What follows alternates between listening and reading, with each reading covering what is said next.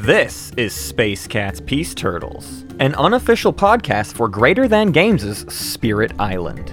Episode 290, Spirit Guide. Vital Strength of the Earth and Thunderspeaker. Music by Brian Capillas, featuring Matt Martins and Hunter Donaldson.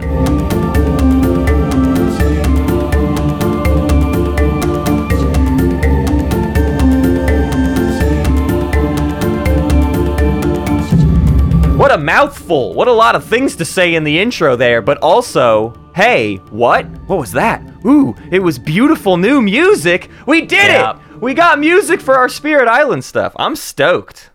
Yeah, it's very good, and probably superior to all of the other music that we've used. And it's a shame that it will only be on, however many Spirit Island episodes. Yeah, but it was worth it, okay? Y'all, we got to do a remix of our main theme at some point. Yeah. We need to hit up old Prunty. I have a couple times. Ben. Old Ben. Yeah. He used to be more responsive. Turns out Ben Prunty's career has only gotten better and less time for us. Yeah, well, he should remix the song that we use for our theme. He should do it for free. Sure. And give it to it. Just drop it in our email, please. Please, Ben. Easy. It's so easy. I want to note here, I know that we have a sort of intent so you'll note that this Spirit Island theme was by our friend, Brian, the Wandering Lake. So was our root theme. So was the theme we use for Oath stuff. So was our Dune theme. This is our friend. We use him often, right? Yeah. And there have been calls in the past for like, hey, where can we get the songs? We want to hear them. And I want people to know that's being worked on. It is a thing Brian would like to give you access to those songs. So hopefully that's a thing maybe around the corner here soon that you can go get those like on your Spotifys or whatever it is. I don't know how the music business works. Yeah, maybe we'll put out like an EP, like the Space Cats records, where it'll have like all of Brian's great themes, and then we finally do a remaster of the Pizza Face song. Right. And that, if it were to ever come out on vinyl, I would die. Yeah. Like if you could play Pizza Face, it sucks the Pizza soul Face is out of already Hunter. pitched down and slowed down. Yeah. So imagine you're playing on a turntable where you can pitch it down even further. That would be good. I would like that a lot. There's a demon in your room kind of thing. Yeah, there is a demon in your room. So, cool. Well, man, here's a new thing for us. We've done sort of 2 Spirit Island episodes, right? We played it. We did that. That's all we did. And then we did a Learn to Learn Spirit Island, which is our jokey way of not teaching you how to play, but just sort of like getting to talk about getting your feet wet with the game, right? So that's so far Space Cat's Peace Turtles coverage of Spirit Island. But now we want to attack these spirits. These are spirit guides. What does that mean, though? What are we doing? What is this project where there's 8 base game spirits, and our intent is to basically write these little guides for all 8 of them across 4 episodes? Yeah. The intention here is for this to be some beginner-friendly Spirit Island advice in the form of a guide that goes over, all the relevant components. We're not just going to talk about base game components in these episodes. Yeah. But it will be a little bit kind of grounded in a newcomer's experience with the game. Yeah. So what that means is that we're making Spirit Island content for our Spirit Island folks that is not for them really, which is kind of hilarious. A lot of the people we know that love Spirit Island are going to come and listen to these guides and be like, oh, well, they got this wrong, they got that wrong, they suck. And of course, we know we suck. We suck at this game. Yeah. We suck at this game. Right. I'm down to just throw that out there. Yeah. But to a newcomer, we're probably better than they are if you've never played before, probably. Right. I mean, maybe not. I hate to break it to you, Hunter, but that's most of our TI audience, too, is people that are pretty sure they're smarter than us about this game and want mostly interact with this by saying, I disagree and think this instead. I think that's a large part of the discourse surrounding episodes. That's fine, but with the TI audience, they are actually wrong, and I am smarter than they are. That's the thing. And what I'm trying to point out here, okay, got it. with Spirit Island, I've not put in the time, so I am not smarter than they are. Yeah. So I have to acknowledge that. But the thing really about funny. the TI audience is that I actually am their dad, and they can't really tell me what to do. And in fact, go to your room, TI audience. Go to your room, okay? You've been talking too much lately. Speaking of going to your room, you can go hang out in your room. We encourage you to check out Spirit Island stuff and listen to this episode. But hey, listen, we recognize that not everybody's joining us on the Spirit Island bandwagon. Maybe you just don't like co-op games or whatever. But stick around. Check the time code in the episode description. We will have TI stuff. We've got agenda phase and homebrew review stuff that will all still be related to Twilight Imperium. We actually have the agenda phase question we're going to answer is actually going to be kind of a prolonged conversation. So stick around. If you want to hear TI stuff, that's still going to be in this episode. Just skip to the end if Spirit Island isn't for you. But also, I encourage you to check it out because we're trying to learn with you and teach with you, maybe getting into this game. That's sort of the focus of this whole episode. So yeah, let's do some Spirit Island stuff. So the two spirits, excuse me, sorry, not factions, spirits. You are an individual. It's so hard coming from doing this show for like 5 years and always saying factions all the time forever. Yep. To then reroute your brain into the thing I'm playing in Spirit Island is one singular spirit. I am the spirit, and I'm just the one thing. I'm not a faction. This is not quote unquote dudes on a map. This is just my spiritual presence on a map. But our two that we've done today, I'm going to tackle Thunderspeaker after the break. And Hunter, you're leading us off with Vital Strength of the Earth. Yeah, really excited to get into it. Vital Strength of the Earth.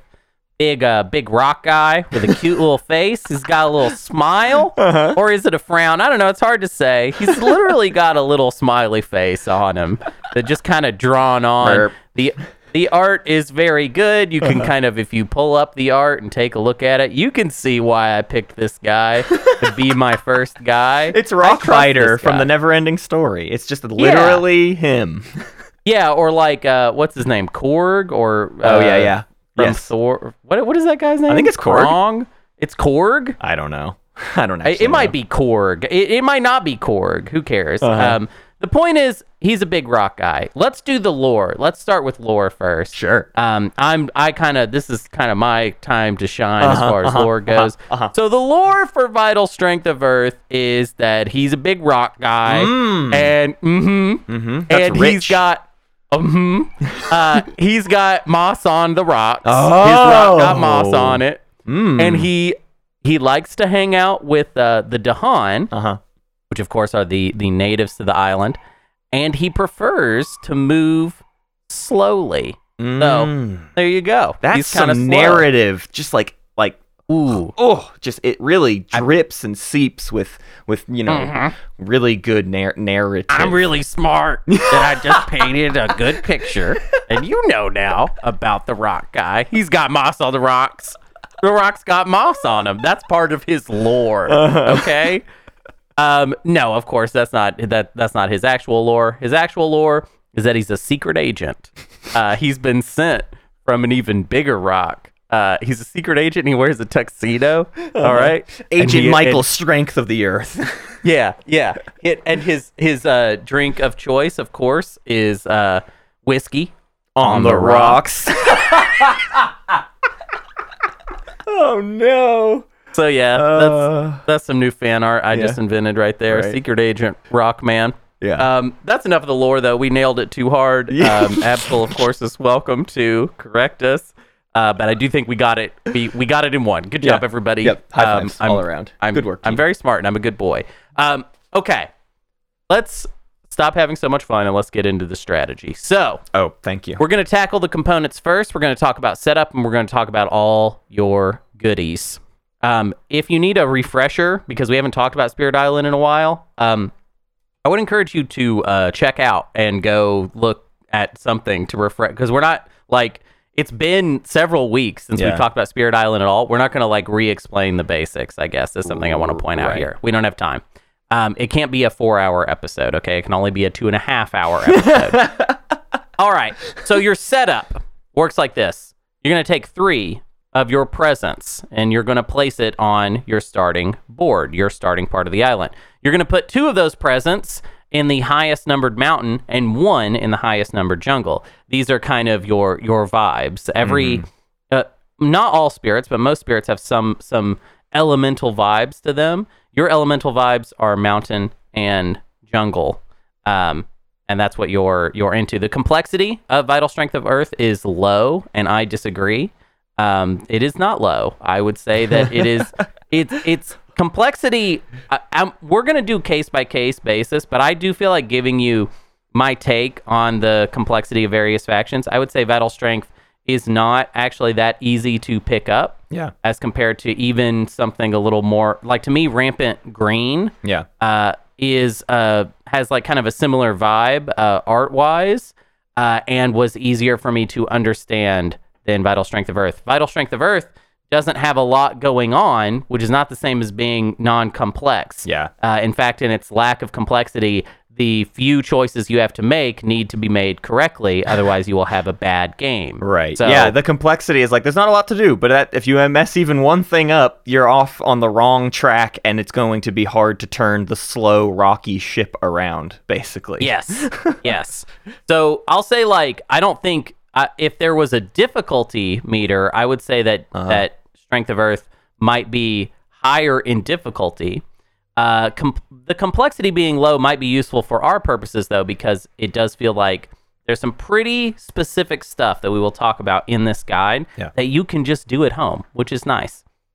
Let's talk about special rules and innate powers. So for our special rule, we have Earth's Vitality.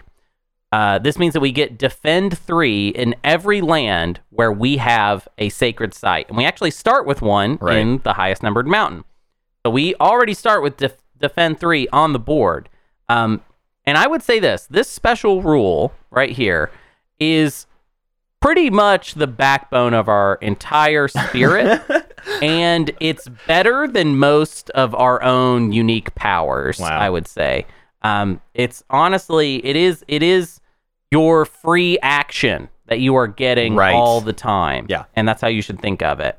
And sometimes multiple, right? As soon as you get more, like the more sacred sites, the more you just have all of these ridiculous bonus actions. That's crazy. Yes. And to talk about defense in general real quick, the point of defending any land in Spirit Island is you would like to defend to avoid blight, obviously. So that's good. That's like level 1 good. Level 2 good would be I'm defending where there's Dahan, so the Dahan are not killed. That's level 2 good. Level 3 good is this. I'm defending in a space where I have so many Dahan, they are going to kill the invaders. Okay? I'll tell you this much. That's going to be a theme of this whole episode, that point there. That this is the link between these two spirits that we're going to talk about is I want these Dahan to punch good too. Yes. So the Dahan, whenever it's time for Ravage, the Dahan, of course, hit with 2 attack, which is great. However, the invaders hit first. That sucks. Yeah. However, if I'm defending, then their hits obviously do less, or hopefully, ideally, nothing at all. Right. Our innate power is called Gift of Strength. It is a quick power. Its range is whatever. And you can target any spirit with this power. For the level 1 version of it, it requires 1 sun element, 2 mountain elements, and 2 leaf elements.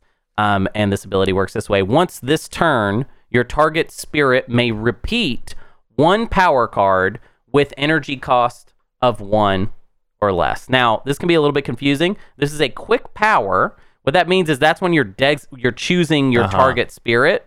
Does not mean that it is going to make whatever power they decide to use twice into a quick power. Right. It's just that you are choosing at that point, and then whenever it's time for them to do whatever power they want to do twice, they just do it twice, which is great. It's tricky to always work this into your strategy, this ability, but this is kind of the next level of this spirit, is to be able to pretty much constantly put this in the mix. And we will talk about it more when we get to unique powers. Yeah. I want to talk about how it scales up real quick. If you have 2 sun, 3 mountain, and 2 leaf, and you do the same thing, except instead now the energy cost limit is 3 or less. Yeah. If you have 2 sun, 4 mountain, 3 leaf, Well, instead, now the energy cost is 6 or less. So just like everything, basically. That's like Right. Almost every card in the game. Also, Hunter, it's not leaf, it's plant. Technically, just some errata for you, Hunter, real quick. The green leaf is not leaf, it is plant. Thank you. I do want to get that correct, actually, the nomenclature. So I was kind of playing fast and loose there. It's so also I don't earth. mind. Were you saying mountain? I don't remember. It's earth. Sun, earth, It's plant. earth. Anyways. Sun, earth, plant. Okay. Well, that's how I will refer to it from now on. Let's talk about our growths. I would say this is probably why they decided to label Vital Strength as a low complexity faction, because the growths there's not a lot to think about here. Right. And we're sort of always going to be doing sort of the same thing. So we have 3 growths. Our first growth is to reclaim our cards. Of course, you always got to have that. And then we can add a presence 2 away from where we already have presence. Mm-hmm. Our second growth is to gain a power card and add a presence 0 away from where we already have presence. So make a sacred site or improve sacred site. Yeah, that is exclusively to create a sacred site. And then our growth 3 is to add a presence 1 away from where we already have presence and then gain 2 energy. So there is kind of a very obvious kind of ebb and flow to this, which is that we're going to use growths 1 and 3 to expand into a land where we have no presence. Yeah. And then we'll be using growth 2 to gain a power card, but also, just as importantly, to create a sacred site and use Earth's vitality to defend 3 in an additional land. So that's kind of like where the tempo of this spirit comes from. Yeah. And I would say kind of the part that makes it pretty difficult for newcomers, because you really need to be attuned to the invader deck. Yeah. This is a slow process. This is a 2-turn process of getting a sacred site down so that you can defend 3. You need to know, okay, so they're exploring now, they're going to be building next, and then after that, they're going to ravage. We want to have that sacred site ready in whatever land the invaders will be ravaging on time, which requires us to have a little bit of tempo knowledge that I would say at least first-time players aren't always clued into. I know I didn't really even start understanding what was in the invader deck for a long time. Definitely. And now that I know what's in there, it's just one of each, essentially, plus some extra stuff whenever you get to stage 2 and stage 3. Now that I know that, a lot of the strategy makes way more sense. That is definitely a good first-time thing to pick up on, and I hope we emphasize that in our Learn to Learn. I don't know if we did, but also you can always We're emphasizing it now. How about that? Yeah, we're doing it now. All right, next, I want to talk about their presence tracks. They have 2, which I think is normal. I think they all have 2, but there's just the weird ones that like do crazy cross stuff, because you played that one game at Serpent and you were like, maybe anything's possible. And it's like, well, no, they're all still just 2, but you played one crazy faction one time. I did play a weird one time. So their top row is of course energy. They start with 2, and then it goes up to 3, and then 4, and then 6, and then 7, and then 8. We start a little bit slow, especially once we talk about unique powers. You'll find out that we actually have high energy cost powers that we start with. But it ramps up pretty quickly. I would say the energy is not really going to be too difficult for us. That's a lot of energy, I should say. I mean, just based on how I know my upcoming faction works and the couple other ones I've played with, like the fact that you even get up to 8 is nutso. Right. Well, so, and here we go. Let's talk about the second row, which is how many cards we can play per turn. Yeah. So starting out, we can play 1, and then 1. And then 2. Yeah. Okay, a little better. And then 2 again. And then 3, and then 4. So we have to get all the way down the track before we can play 4 cards. Yeah. This is the slow part of Vital Strength of Earth. This is how they made it so that we can't do a whole lot. And also, though, it's kind of the reason why the energy part to me always feels a little bit easy. I've noticed in a lot of the ways other people talk about Vital Strength of Earth, I think a lot of people play in such a way with this with this spirit that they race for major powers that are perhaps really costly. I'm going to talk about that as an option, but I'm not necessarily going to recommend that you do that, because I think it requires a lot of really specific kind of energy juggling. For me, at the level I play at, I don't worry so much about energy. I'm mostly focused on making it so I can play at least 2 cards would be good. So we want to race to that as quickly as we possibly can, which means we're not going to be playing 3 cards until basically turn 2 at the earliest. So that's rough. Yeah. Our first turn is going to be slow, and we're really going to rely on especially our Earth's Vitality to get us through that early game. Right. Because remember, that is an ability that I would say is worthy of a card. So we sort of have a card in the pocket if we are smart enough about where we put our presence early on. Right. Okay. Let's do unique powers now. This is where we're really going to get into the weeds. So our first unique power is a Year of Perfect Stillness. This is a 3 energy cost, quick action. Its range is 1 from our current presence, and then our target is any land. It is 1 sun, 1 earth as far as signs, which is not that good compared to a lot of our other cards. And then what it allows us to do is invaders skip all actions in target land this turn. This card is not great, and I would not focus on it too much. It is, I would say, a little bit of a trap. It's not actually helping you get any tempo on the invaders. While they're not doing anything in their target land, that's okay, cool. We stop them from doing one thing, but it's not contributing to us moving the Dahan around. It's not contributing to us removing these invaders. They're just going to sit there and do nothing. Because if they don't ravage, then the Dahan don't counterattack. Exactly, basically. yeah. It's like critical that you actually want these steps to take place. You just want to have the tools in place to respond to them or whatever. Yeah, that's interesting. Yeah, and also I do not like that it is 1 sun, 1 earth. It is kind of minimally contributing to us acquiring Gift of Strength because there is no plant sign on this card. Right. You'll see all the other unique powers you have at least 1 plant on it. So anytime you play this, you are probably not unlocking your innate power, which is rough. The note for this ability, where it actually kind of can swing into being useful, are situations where in 1 land, the invaders are going to do more than 1 action. This happens in some pretty specific situations, but it could be when there's an escalation that's going to happen, when we're in between stage 2 and stage 1 or stage 2 and stage 3, you could get 2 jungle could be out, you know? 2 mountain could be out. I don't know.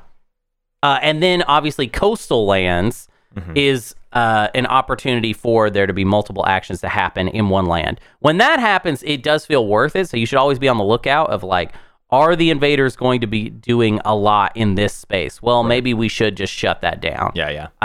But overall, it doesn't help with momentum, and it doesn't really help with tempo. It's kind of a, oh no, things are going really poorly. I need to save this 1 land kind of situation. And I feel like if you are in that spot, then things are not going well. You know. Our second card that we're going to talk about, our second power, is Guard the Healing Land. This is a 3 energy cost as well. This is also a quick action. Its range is 1 from a sacred site, and the target is any land. It is 1 water. Is that right? Is it water? Yep. 1 water, 1 earth, and 1 plant. And its effect is remove 1 blight and defend 4.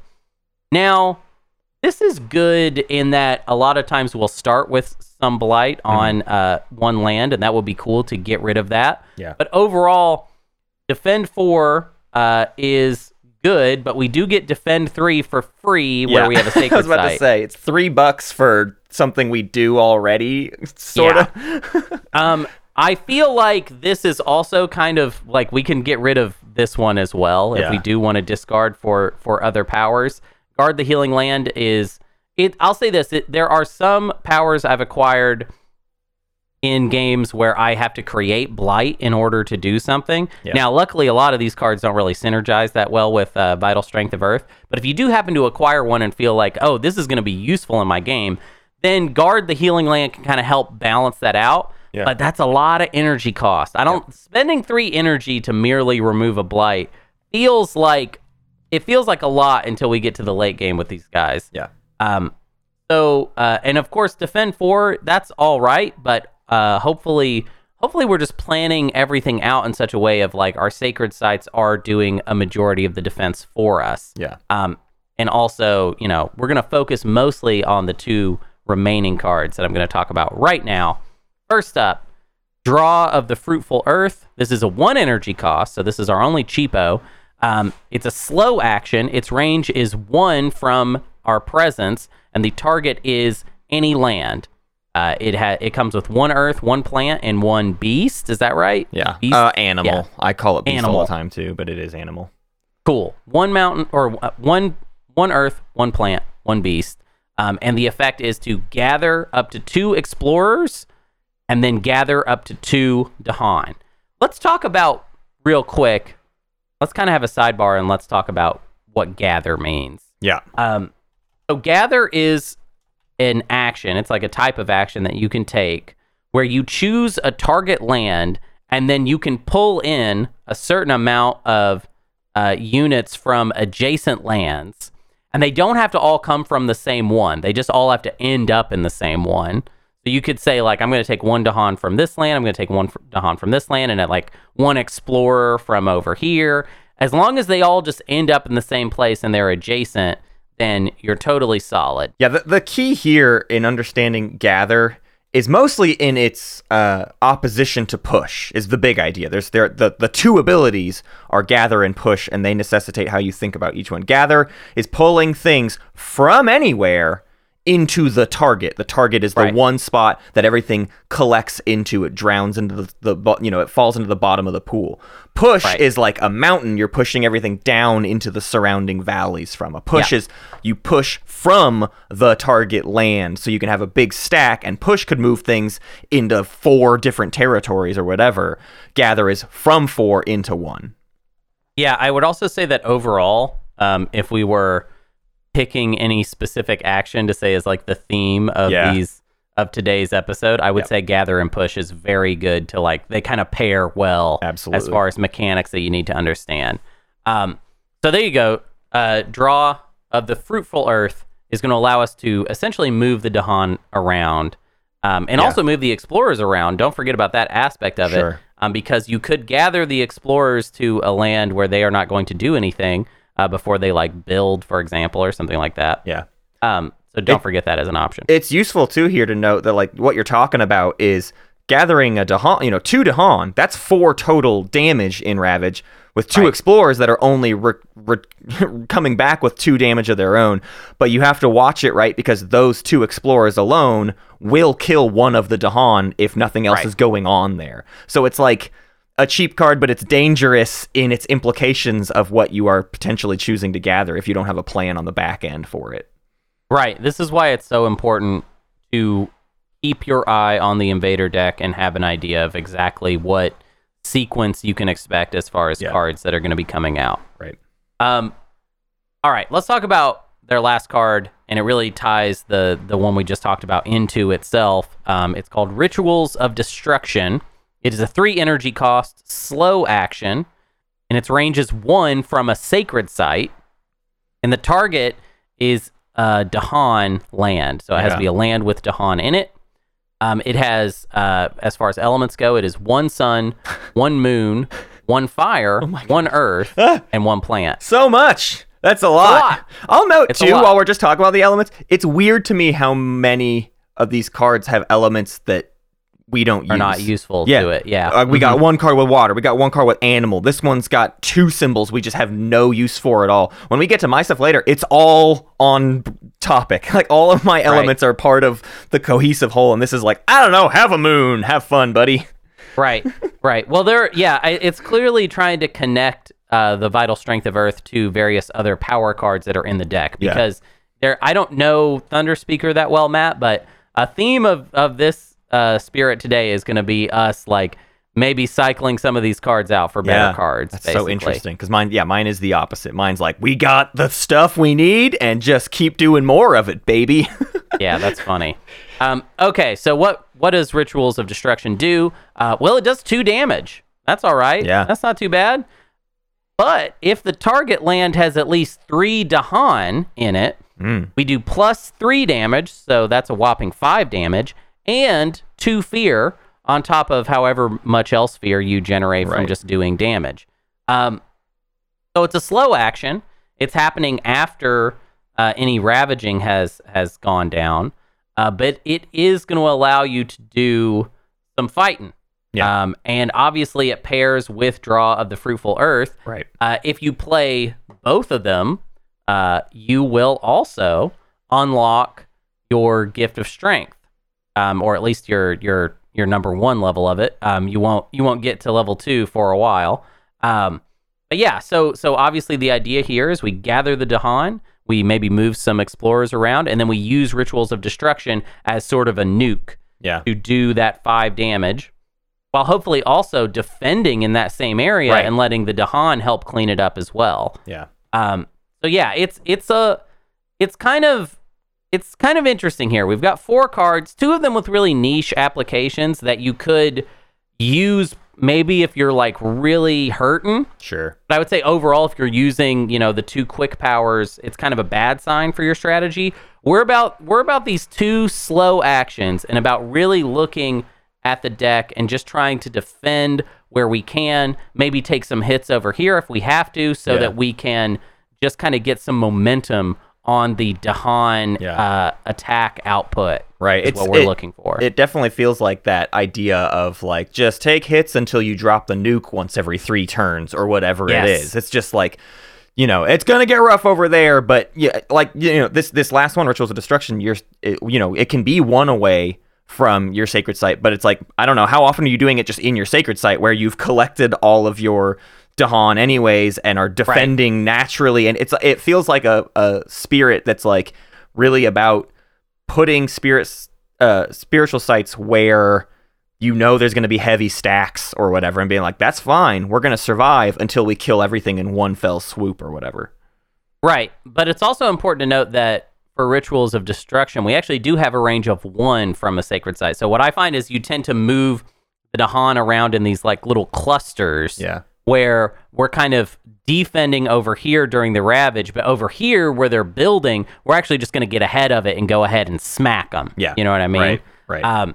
So it's sort of, there's like a 2-fanged approach here. There's defense and let the Dahan handle it, and then there is let's get ahead of it for next time, and where we're not defending either. You know what I mean? If I clear out the city and town and there's just an explorer left, well, that explorer we don't even need to defend there. The Dahan are just going to kill that, Right. Which is great. So here's the problem I kind of have with, I would say, our process at this point.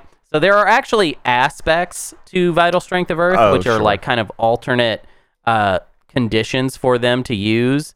I did not use those. So it one of them gives you like a different, it replaces like Earth's Vitality, which is their, one of them replaces Earth's Vitality. Actually, they both replace Earth's Vitality. Yeah. But some of them do it by like giving them an additional innate power, and then one of them does it by giving them a different special rule. Mm-hmm.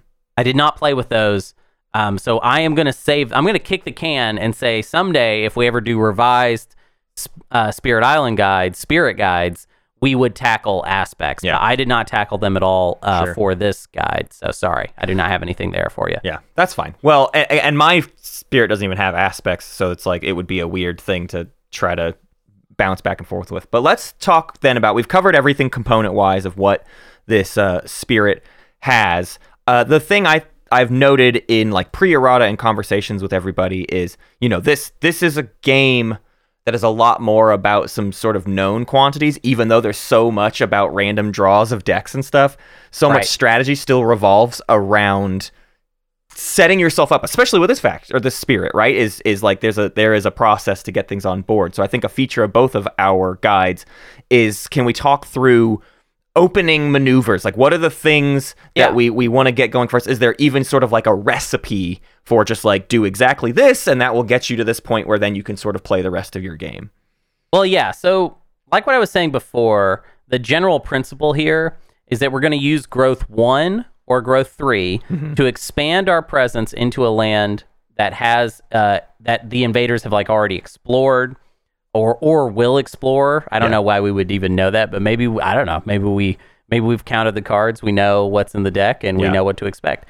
So that you can then use Growth 2 in order to create a sacred site and gain power cards. It's very important to gain additional power cards as Vital Strength of Earth. You got to pay attention to the deck to make sure that you always know exactly what the invaders are doing and where, so that you can make sure to place those sacred sites very optimally. Yeah.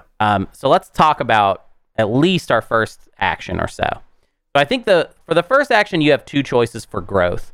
You could take Growth 2 and have a second sacred site in the jungle. Right. So you would have one sacred site in mountain, one sacred site in jungle, and you would draw a power card. That's an interesting start. But you could also take Growth 3 and prepare to defend a new land. So this basically comes down to like, what is the initial exploration? If it's jungle and you have Dahan in that jungle where you have one presence, then I would say go ahead and defend it. Like that seems decent. And it's what's weird about that opening is you're probably not playing anything unless you end up drawing a minor power that you can actually play, which I can't obviously predict at this point what you're going to end up with. Sure. But I would say if anything else comes out of the Invader deck as far as exploration, I would consider taking Growth 3 so that you can place a presence in a new land where you have invaders already, and you can get a little energy.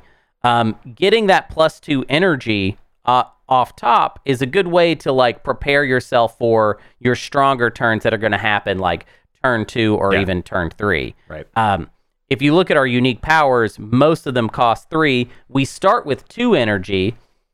2 + 2 for taking Growth 3 is 4, and our best combo is a 1 energy card and a 3 energy card. So that's a big hint right there, I would say. I think it's almost always going to be Growth 3, but Growth 2 does happen if jungle is the deal. Sure. And also it's good to grab powers. Well, and it's worth noting too. I mean, you know when a thing says add presence 1 away, you can do 0 away. It's not like it's not an option to go less. So even if that jungle is like a critical spot and you want to drop a second sacred site down, like it is still an option for you. So the energy thing I think makes a lot of sense to me in how you describe it of like, hey, I can unlock the quicker I get card draw, I'm getting plenty of energy. I don't need the 4 energy right away or whatever. Those presents you're dropping to get into 2 cards where you can drop that 1 and 3 cost by like turn 2 or 3 or whatever.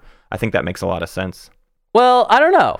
Because I do want to, well, I mean, maybe this is where we transition, because I would say anytime you're creating a sacred site as Vital Strength, you should be taking a power card. Yeah.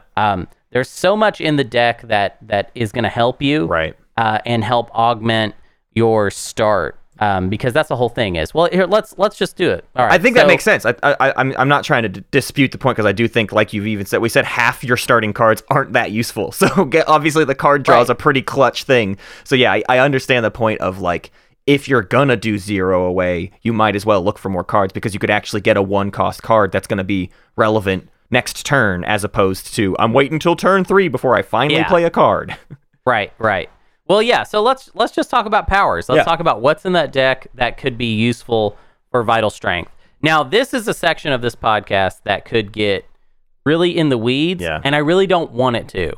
So instead, I have selected 4 minor powers, and I've selected 3 major powers to talk about. These are cards that are in the deck. They're not all in just base game, but I tried to focus on base game mostly just to be economical. And the whole point is that I've selected these cards more to talk about the principle of the card and how it helps us. Yeah. Because a lot of the cards have very similar effects. So hopefully if I tell you about one card and why it's good, you might see a similar card and think, oh, that's a good point. Like that's what I should be looking for in the deck. And we'll see if, feel free to respond to this section negatively if you feel negative about it, because the alternative is we read every single card in the deck every single episode. So it's like 100 cards. There's like 150 cards. If you want us to read 100 cards for each spirit and say yay or nay, go ahead. How about you go ahead and throw that out there and give us a 5-star review on Apple Podcasts while you're at it. 5 stars. I made them read 100 cards every week. Yeah. But yeah, let's start with the minor powers. Again, these are just cards that I'm using to stand in for an idea. But first one I want to talk about is Elemental Boon. This is a quick action. It costs 1 energy. Its range is whatever, and the target is any spirit. The target spirit, the effect is that the target spirit gains 3 different elements of their choice. If you target another spirit, you also gain the chosen elements. So you should pretty much always target another spirit. Hopefully you have some overlap with the elements you want and what other spirits wants. I don't know. I didn't do a lot of research there, but luckily we're talking about getting 3 extra elements. And guess how many elements we need for our innate power? It's 3. Yeah. It's always going to be sun, earth, and plant for us. And what this allows us to do is obviously spam that innate power earlier. The likelihood that there is going to be somebody on the table that has something worthwhile that we can double is very high. Yeah. Because guess what? You have stuff that we would like to double. So at bare minimum, even in a solo game, I would say using your innate power more is very, very good. Yeah. If you're using it even just on your what is it called? Draw of the fruitful earth, which is what allows you to gather Dahan. Being able to gather Dahan very strategically and move them around at double speed is a pretty big boon for a faction or for a spirit. I keep wanting to call them factions. I know, me too. For a spirit that basically uses the Dahan as their primary offensive capabilities. Yeah. So yeah, quite good. Elemental boon. For our second slot, I've actually cheated. I'm going to mention 3 minor powers here, but they all basically have the same idea innate in them. I'm calling these the gifts. So there's a gift of constancy, living energy, and power. Yeah. These are pretty much, I would say, they're also 0 energy cost, and they are quick actions. These are basically good for any spirit that has a slow start, as they basically all help with tempo. Yeah. And I really like constancy. Is that what it's called? Yes. Yeah, constancy. Because that one happens to have an earth element on it. But just to read here, I'll just read you one of them. I'll read constancy. Yeah, I've got it right here. It's a sun and an earth, 0 cost, fast power, targets any spirit. Target spirit gains 2 energy. At end of turn, target spirit may reclaim 1 power card instead of discarding it. And if you target another spirit, you may also reclaim 1 power card instead of discarding it. Yeah. So, like, we're a spirit that starts with 4 cards, and I don't really care about 2 of them. We're going to be reclaiming a lot. You know what I mean? Like, we pretty much want to have, if we could just have the same turn every turn, and then add in some of these good powers, that's like kind of what Vital Strength is about, in my opinion, is like, growth 1 and then growth 2. Or if we have to do growth 3 is just less. It would be great if we were just accruing energy at a tempo that is going to allow us to get about 4 every single time. Yeah. And then from there, we just keep moving the Dahan and hitting. And that's what I want to see anyways. Okay. So we've got these first 2 that we've talked about. I feel like these are both like, we essentially want to have powers that grant us access to our innate ability, which is Elemental Boon. Mm-hmm. And then the gifts are like anything that like helps us get ahead tempo-wise is gonna be useful. But let's talk about my third minor power we have here. So this is Enticing Splendor. This is a 0 energy cost, which is probably my favorite aspect of it. It is a quick ability. It's range 0 from presence, so that's a little tough. And you must target a non-blighted land. So this is the effect is gather 1 explorer or town, and then gather up to 2 Dahan. So this is kind of I'm going to also kind of augment and add even more gather abilities so that when we're not playing draw, we still have a way to gather Dahan. Right. And yeah, it also gives us 1 sun, 1 plant, which is useful for our innate power. Yeah.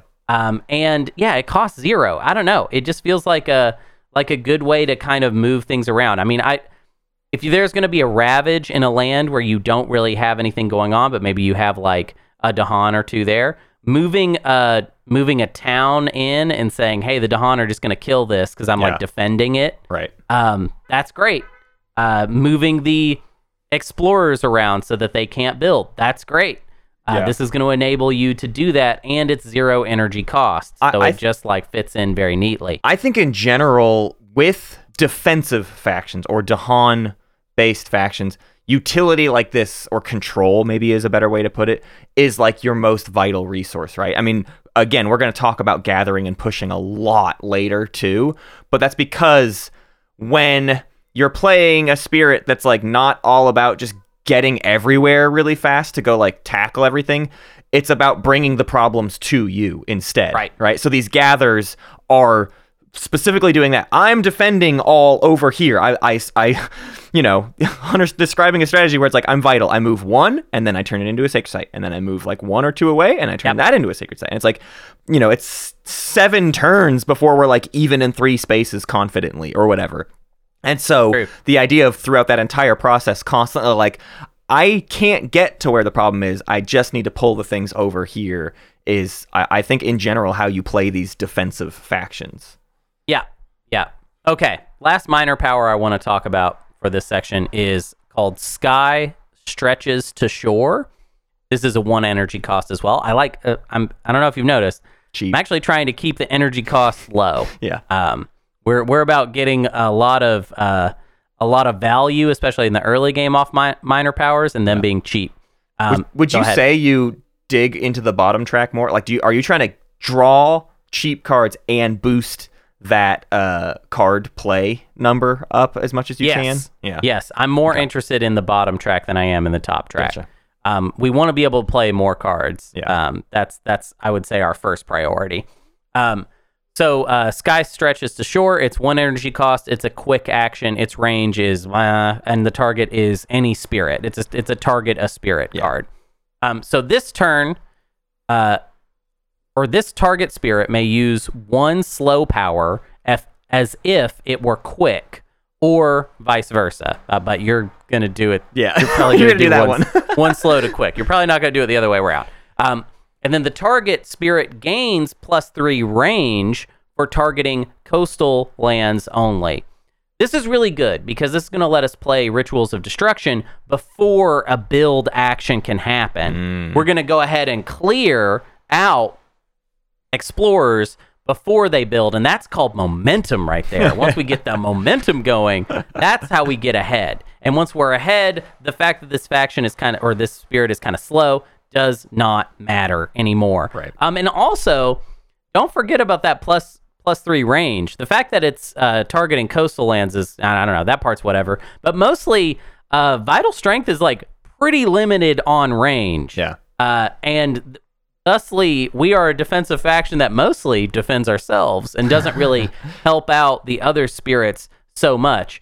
So if we had something like this, then it means that every once in a while we could say, hey, actually, you see that Dahan over there that you got? I can actually just have those Dahan do like 5 damage right now and help you out on your coastal land, which is, don't forget that. That's definitely something you want to eventually be thinking about. Yeah.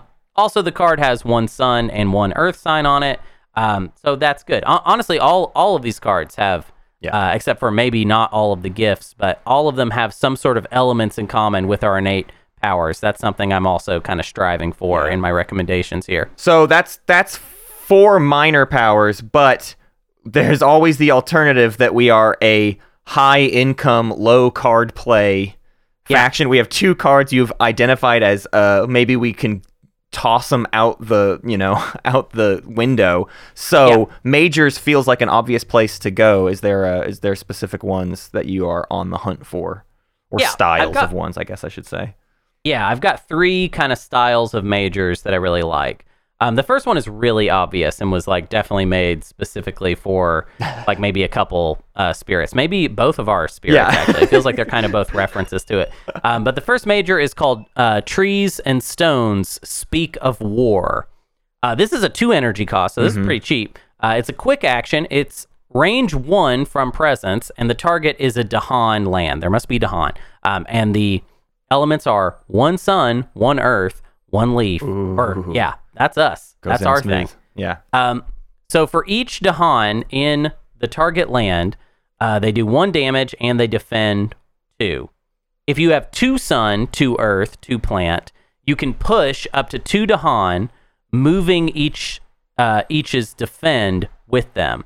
So each Dahan gets a little extra defense. Actually, it's not a little. It's like, I mean, it's 2. A lot. It's 2 defense. It's a lot. And they do a little bit of damage in the quick time, the before invaders act time. So this really helps you like get momentum on the invaders. I feel like it's really good for clearing stuff out before it happens, and then pushing the Dahan into a ritual of destruction for our slow times. Yeah. Anything that like is having the Dahan do more damage and moving them around is gonna be like ideal for our play style. Yeah. Well, and I think too, with this style of card, the thing you are so often leaning into is, I mean, in I think an average game of Spirit Island, there's like a couple areas that are really bad. We've as a group let like these few territories get way out of whack, and we're just sort of like letting that be the problem that exists.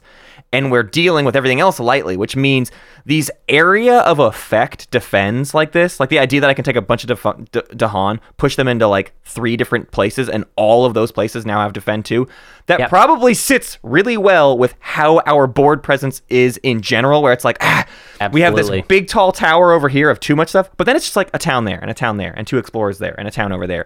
And the hardest thing I find in my games is covering everywhere all at once. And when you have those spirits or those powers that can just like, listen, I got this whole range over here covered, that like sets so many things aside, because then everybody with the spiky powers can truly focus on dwindling the big stacks that are like we've been putting off or whatever.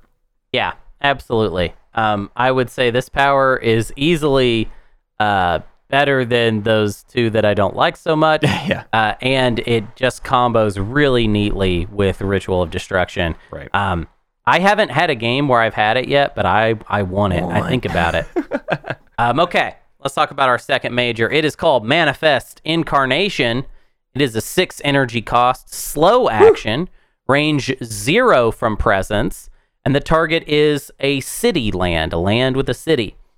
It is 1 sun, 1 moon, 1 earth, and 1 beast, or 1 animal, sorry. Mm-hmm. And the effect is, 6 fear plus 1 fear for each town/city, and for each of your presence in a target land. Wow. Remove 1 city, 1 town, and 1 explorer. Now that's removed, so you don't get fear for those. You got plenty. You got plenty already. Yeah, you got plenty already. And then invaders in target land ravage. So this is a really great power for that big, wild play of like, you know what, they've been building up on the coast and it's just getting insane, but I have a sacred site there. If I clear, I have a sacred site and I have a few Dahan. If I clear, then everything is going to be all right there. Now, it's just invaders that ravage in the target land, so don't get confused about that. But what I'm saying here is we clear it out, and then the Dahan are going to finish it off later. Yeah.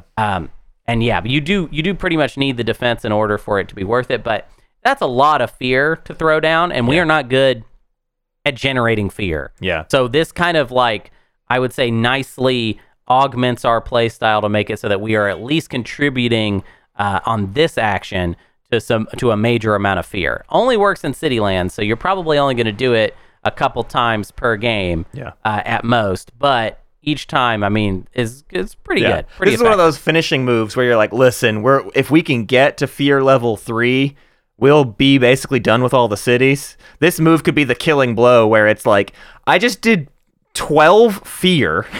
Yeah. And then removed the last city from the board and like, this is just the game-winning card that you sit there and like, oh, wait, we actually had it locked up this whole time. All I needed was the 6 energy to play this. Yeah, absolutely. All right. Last major, let's talk about it. It is called Unrelenting Growth. It costs 4 energy. It is a slow power. The range is meh, and the target is any spirit. It is, for elements, it is 1 sun, 1 fire, 1 water, 1 plant. Okay. Yeah, it sort of goes with this. We just don't have an earth. Target spirit adds 2 presence and 1 wilds to a land at 1 space from presence. Yeah. If you have 3 sun and 3 plant, in that land, add one additional wild, and remove one blight. Target spirit gains a power card. This is really wildly good for increasing our tempo. That's possibly allowing us to throw down 2 presents and then 2 wilds. Yeah. Which is just insane. Now, removing the 1 blight, probably not super necessary, but gaining a power card on huge. top of all of this, that is really awesome. What sucks about it is I kind of feel like it's more useful as an earlier game play. Mm-hmm. So the idea that you're going to have 3 sun, 3 plant at this point, probably not actually going to happen. Yeah. But if you have the opportunity to do the 3 sun, 3 plant, you should absolutely do it. And yeah, if you kind of follow along with this guide and you're taking only sun and plant and earth stuff, it should be pretty easy to accomplish. Yeah. It's tricky because it's 4 energy and it's contributing one of those, but it's like, okay, I need at least 2 more cards to play that are both sun and plant to get here. And like you said, it's weird because wilds is specifically kind of a more useful early. I mean, maybe this might be my foolishness, but like wilds are there to block explorers, right? Yeah. Well, towards the end of the game, we're really not kind of concerning ourselves with the explorers anymore. We're just trying to knock out the cities and stuff to a certain extent, right?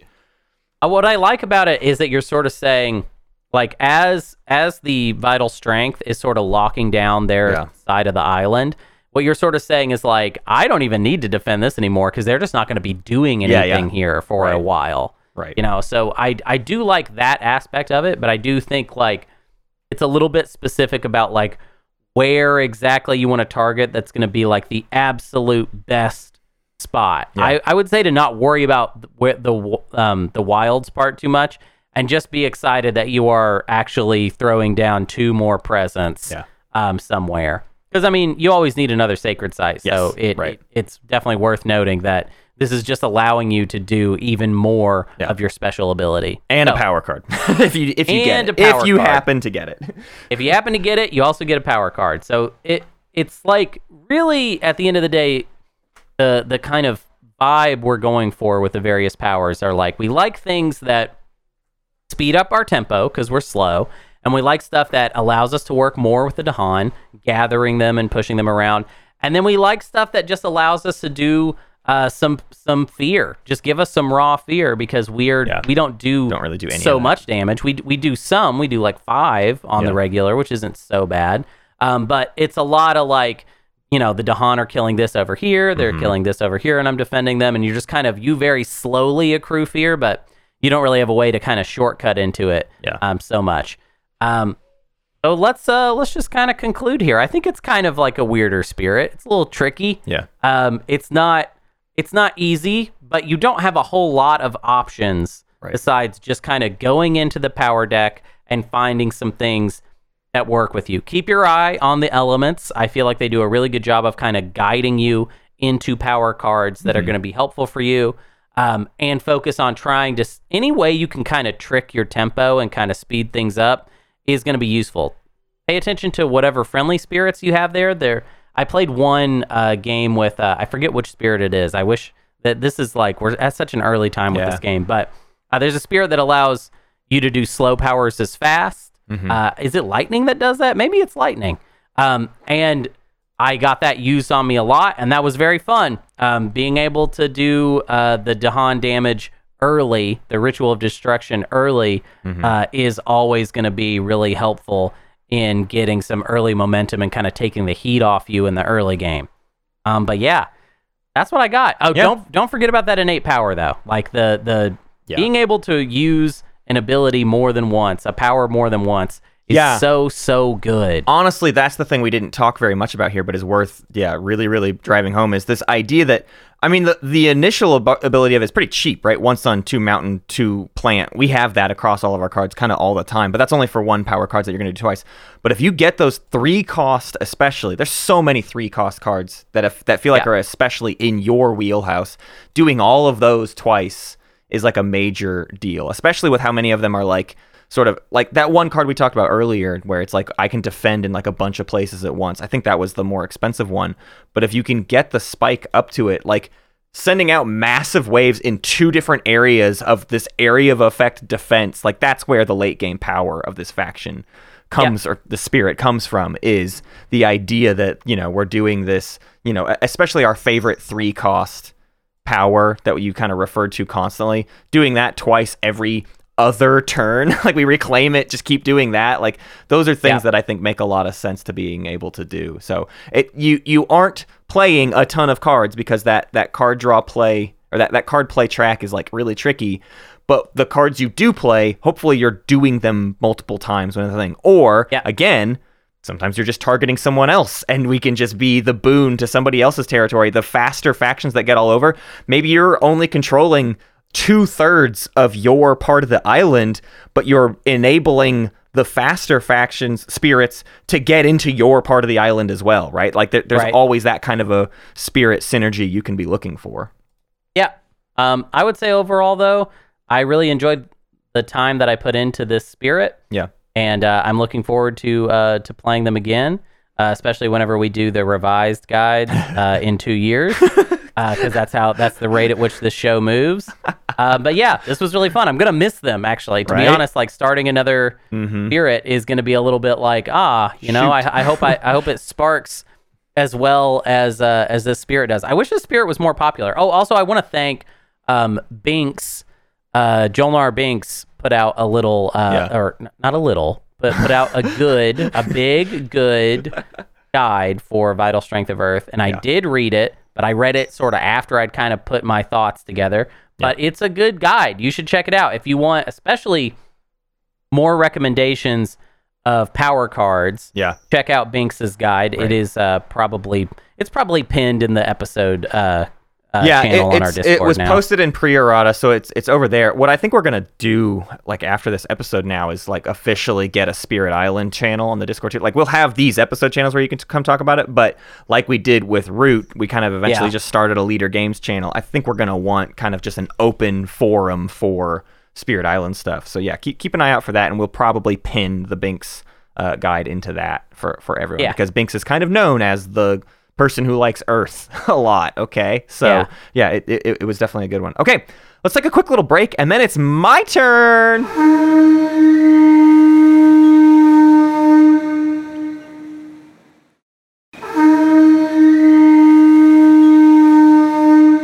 Okay, welcome back. It's my turn. It's Thunderspeaker, and I gotta lead this off with this is a yin and yang episode, because these 2 spirits, I think, are very similar to each other in sort of their overarching goals, with completely diametrically opposed processes. Where Hunter's was slow and plodding, mine is turning on a knife's edge at every possible moment and everything. Like, roll with the punches, do whatever. Okay, that's my take. Now, I'm sure there's expert level players playing at the max level where it's like, no, you must be very meticulous.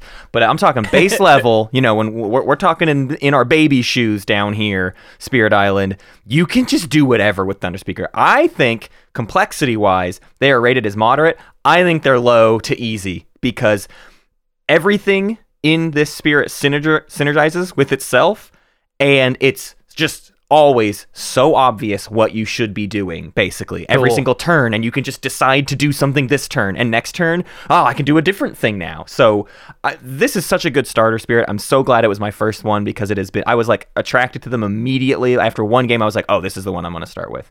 Let's talk about their lore. It's hilarious. They are the child of lightning. This is important, but it's also, that's funny. Lightning's first, lightning strikes, and then thunder comes later. So the thunder is the child of the lightning. Oh, thank you for explaining that. Isn't that cute? That's so cute. Now I get it.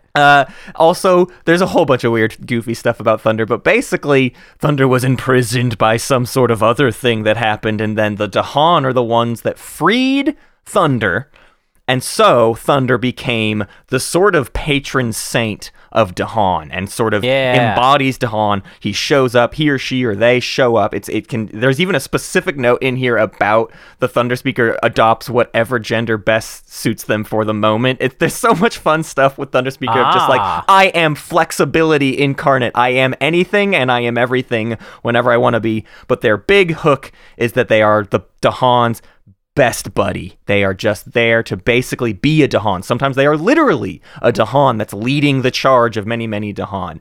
And anytime you see artwork with Dahan in it, especially if they have glowing, crackly eyes, it is probably relevant to this spirit. That's their whole big thing. That actually does explain some of the art that I've seen on some of these cards, actually. Yeah. So that's cool. Yeah. So their setup is to put just 2 presents on your starting board, 1 in each of the 2 lands with the most Dahan. So we don't even start with a sacred site with these folks. And honestly, not something I focus on very much. There is no mention of sacred site in any of their basic abilities. You would have to draw a new card that cares about a sacred site before you're ever going to care about that. So this is also a faction that's going to probably just spread all over the place. Let's talk about our special rules. We have ally of the Dahan. Your presence may move with the Dahan. Whenever a Dahan moves from one of your lands to another land, you may move 1 presence along with it. So those gather and push abilities we talked about earlier, we push a Dahan and we just kind of tag along. We hitch a ride with them and go wherever they're going, which means we can get all over the map anytime we want to, basically, as long as we've got the cards or as long as somebody has the cards, right? If Hunter pushes and my presence was there, I can move with Hunter's push because I'm moving with the Dahan. So we can just get anywhere we want any old time. That's very cool. It's very cool. This comes at a massive cost, though. After a Ravage action destroys 1 or more Dahan, for each Dahan destroyed, destroy 1 of your presence within 1. So even adjacent territories. So you don't want Dahan to die. Now, I'll say this much. We are swingy enough as a faction where we could come back from that, but honestly, based on all of our other stuff, you don't want Dahan to die anyways. Just don't let you are trying to make sure Dahan do not die on your watch. That is I would take Blight. I would take Cascading Blight over a dead Dahan as the Thunderspeaker. That's my take on them. I will let half Matt the island would lose blight the whole game. No, because you won't Matt lose. That's the thing. As long as you've got Dahan, you will not lose, my friend. You can have half the island blighted and you'll make it. I swear to you. I've seen it happen. We let so much happen on ours, but we were just like, doesn't matter. These 12 territories will never get touched because all the Dahan are just in stacks that are unimpeachable, basically. Right. Your innate powers. I think this is one of the most innate powers, one of the most interesting innate powers I've experienced in the game, because it is also, is going to be a focus. I'm going to bring it up over and over. It's highly, highly flexible. The first one, Gather the Warriors, is a slow power with a range of 1, but you can target any land. And the let me read the second half of the power first. So if you have a single animal, that is the prerequisite to do this power, right? I just need 1 animal. That's an easy cost. If I have the animal, I gather up to 1 Dahan per heir that I have, and I push 1 Dahan per son that I have, right? Weird. So there's no threshold. It's just as much heir and son as I have in this play, I can move some Dahan around. Now, in addition to that, if I have 4 heir, this power can be fast, right? So there's a mid-game threshold I can hit where I'm gathering and pushing before Ravage happens, before build happens, all of that kind of stuff. So again, this is ultimate flexibility. I can, on this turn, play 2 son, 1 heir. I'm going to gather 1 and push 2. And the other big thing with this is they're in kind of whatever order you need them to be, right? But because it's gather and push, Dahan on my turn can move up to 2 territories. Is the idea. I can gather into my target land and then push from my target land, meaning they go from one side of my target to the other side of my target, meaning I can get Dahan all over the place all the time. And I'm moving my presence with that Dahan anytime I want to do that. Okay, so I'm pulling in, that turns into a sacred site, I push them away and they go wherever else. You get these big stacks. That's going to come into play later as well. Our second ability operates in a slightly similar way, but a little bit less flexible. It's also slow. Its range is 0, so it's got to be where we are, but it can target any land as long as we're there. And it's a either 2 sun, 1 fire cost to destroy 1 town for every 2 Dahan in a target land. Again, we can gather, push, build a big stack. Oh, it's 6 Dahan. I deal 3 damage, or I destroy 3 towns, right? The upgrade to that is 4 sun, 3 fire, which I will note, that's a trick. That's high. That's a high cost for this faction. 4 sun, 3 fire is not something I pull off too often. It is destroy 1 city for every 3 Dahan in the target land, okay? So massive destruction if we can get the stack up there. And once again, if we get 4 air, this power may be fast. And let me tell you, you're going to have 4 air. These powers are fast a lot of the time. Maybe not early game, but by the mid and late game, you have 4 air quite often. There's an air even in your presence. Let's talk about our presence tracks real quick before we do our growths. We are really, really slow on what our presence provides us. That's the big difference. When Hunter says Earth's presence gets up to 8, that sounds ridiculous to me because my presence is 1 and then an air symbol and then 2 income and then a fire symbol and then a sun symbol, and we max out at an income of 3 energy per turn. Wow. Total. So not a lot of cash, okay? Not a lot of cash on hand, yeah. We'll fix that. It's okay. Our second track is also mediocre in card play. It's 1 and then 2 and then 2. So a while before we see our 3 spike.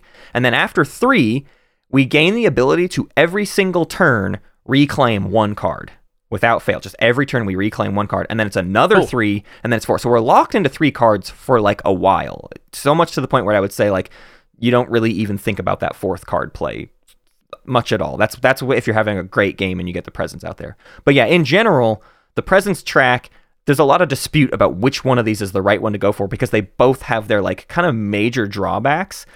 But more important than that, let's talk about our growth abilities because that's where this faction is actually a beast. And this is the most flexible part of our thing. So our reclaim action is adding no presence at all. It's having a turn where we say nothing is going to get better, but I'm going to draw 2 power cards. So I reclaim and draw twice. That can be a minor and a major. It can be 2 majors. It can be 2 minors, whatever. I think for a while, you're going to stick with minors because we don't necessarily want to get rid of any of our cards right out the gate. We do not have 2 dead cards like Hunter did with Vital Strength of Earth. We like our starting hand. And we'll talk about that more later. But getting even more cards sounds great. Our second ability is to add presence to a land with Dahan up to 2 spaces away and add presence to a land with Dahan up to 1 space away, right? So we have a double expand action. We can just sweep out, right? All of a sudden. Those 2 slots can be the same space if we really want them to be. It's not a big deal. But we have this like nuke of spreading our presence and really jumping those thresholds in our 2 tracks, right? We can go from 2 to 3 easily because we can do both of them at once. And then finally, our third growth action is to add 1 presence, 1 away, up to 1 away, and it does not have to have Dahan. That's super noteworthy, by the way, because the limitation of only adding presence on the other one to where there's Dahan can be sometimes annoying. It's really hard to expand into totally new territory outside of your abilities where you're pushing yourself with your Dahan to just like make new ground. This is your only way to do it is with this ability. But also with this ability is gain 4 energy. And here is why we don't care that we max out at 3, because literally we could just do this one every single turn. Think about how Hunter's was like, do a presence and get something else. Do a presence and do something else. We could add a presence anywhere and gain 4 energy every single turn and be swimming in energy if we wanted to, right? That is absolutely like an option, basically. And that's basically true for all 3 of these abilities, is they are all such dynamic spikes in their particular direction that you can look at your turn and just kind of be like, what do I actually need this turn? And I can push myself hard enough in that direction to accomplish any goals, as opposed to Vital Strength of Earth was like, I got to look at what's exploring now so that I know what to start doing now to then approach the problem when they ravage, basically, right? Right. We don't have to think like that at all. We just look at the turn and put the stuff where we need to go, and we're going to move stuff within the turn itself, right? So I think this is an incredibly good growth set, in addition to incredibly good innate powers. And the innate powers are so good, in fact, and such a critical part of everything we're doing, that those, I would say, dictate more of my play than anything else. Hunter, you had a big focus on like, we got to find more powers to do useful things. I don't care about powers. I care about elements on cards. And the powers are extra things I do on top of that. Sure. But I want to gather the warriors and lead the furious assault fast and with a lot of them, right? They scale, the gather the warriors especially scales up the more I do it. It's 1 gather per air, 1 push per sun. So if I can get 5 air, 3 sun, like I have a huge amount of movement on the board available to me. So let's talk about our unique power cards so we can get an idea of where this is all going. Our unique power cards have a lot more growth to them than Hunter's did. Hunter, you were 1 energy and then 3, 3, and 3, right? Yeah. This is 0 energy, expensive. 1 energy, 2 energy, and 3 energy. We have like an obvious curve up to like when we want to be playing things. But also remember, at any point we can just gain 4 energy plus our standard income. We baseline can gain 5 energy anytime we want, which means we can always play these cards kind of whenever we want to. So let's go through them real quick. Our Voice of Thunder is a 0-cost slow card that gives us sun and air. Guess what? Both of those are useful to the things we do. I'll note actually on the front end, just so I don't have to say it every single time, every single one of our starting cards has air on it, right? And air was a low threshold on our energy track of our presence. So getting to that 4 air threshold, like I said already, is not hard to do. It happens fast. All of our cards have air. Yeah. So this is a slow card with 1 range targeting any space, and you can either push up to 4 Dahan, or if invaders are present, generate 2 fear. I don't generate the fear that often, but sometimes you're trying to do it to like activate that threshold. But pushing 4 Dahan, well, that's huge, because also keep in mind, we're doing our gather, push, and 8 power as well, right? So I can push, then gather, then push again. Right. That's how much this stuff keeps stacking. So I like this one. It's nice that it's cheap. It's slow, though. It's not necessarily like critical to our strategy. So what I like about this, though, is, yes, that or if invaders are present, you get 2 fear. Because you can turn that into a fast power with your innate, it means that if you ever get into that situation where it's like, oh, actually, if we have 1 more fear, then we'll trigger another fear effect. You always want to do that before the invaders ravage so that you can get the effect right away. And I always am looking for abilities that are going to get me to accrue fear, but before invader actions. Yeah, that's good. I'll note that would be if we get another power from someone else that, one of those cards that turns slow into fast. Our innate powers only turn themselves from slow into fast, not necessarily our power cards. But regardless, there's cards out there that I've seen almost in every game that's like someone turns a slow into a fast. That definitely happens. Next up is Words of Warning. This is a 1 cost sun, air, and animal. So animal's clutch, right? Half of our cards have animal on them, and that's the one that actually unlocks our really, really good innate power gather the warriors. That's a thing that's easy to get tripped up onto, because you actually don't see animal as often in the types of cards that we want, and you can like be fully relying on gather the warriors and then look at your play and be like, wait, I didn't get a single animal down. And that's like the one thing that would have changed all of this. So you end up relying on these animal cards even more purely because of the animal symbol, less because of their abilities. But let's talk about the ability. It is a fast card with a range of 1 that must target a land with Dahan. It's a defend 3.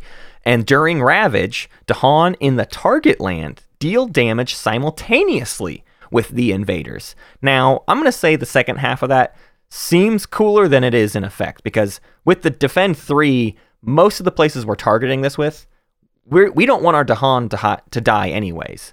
So we're not really putting them in enough harm's way where like the defend is what's covering this. So them attacking at the same time generally has like no effect. But it is our only defend card in our basic deck, and we want to defend because we're doing all of our stuff with the Dahan. They are our workhorses. We're putting them everywhere to then kill explorers and towns and cities. So we need this card pretty often because it's animal and because it's our only defend. I would say this is the one that we end up recycling back into our hand. We reclaim it kind of as often as possible, just because it's a necessary part of our plans. Next up, our 2-cost card is Sudden Ambush.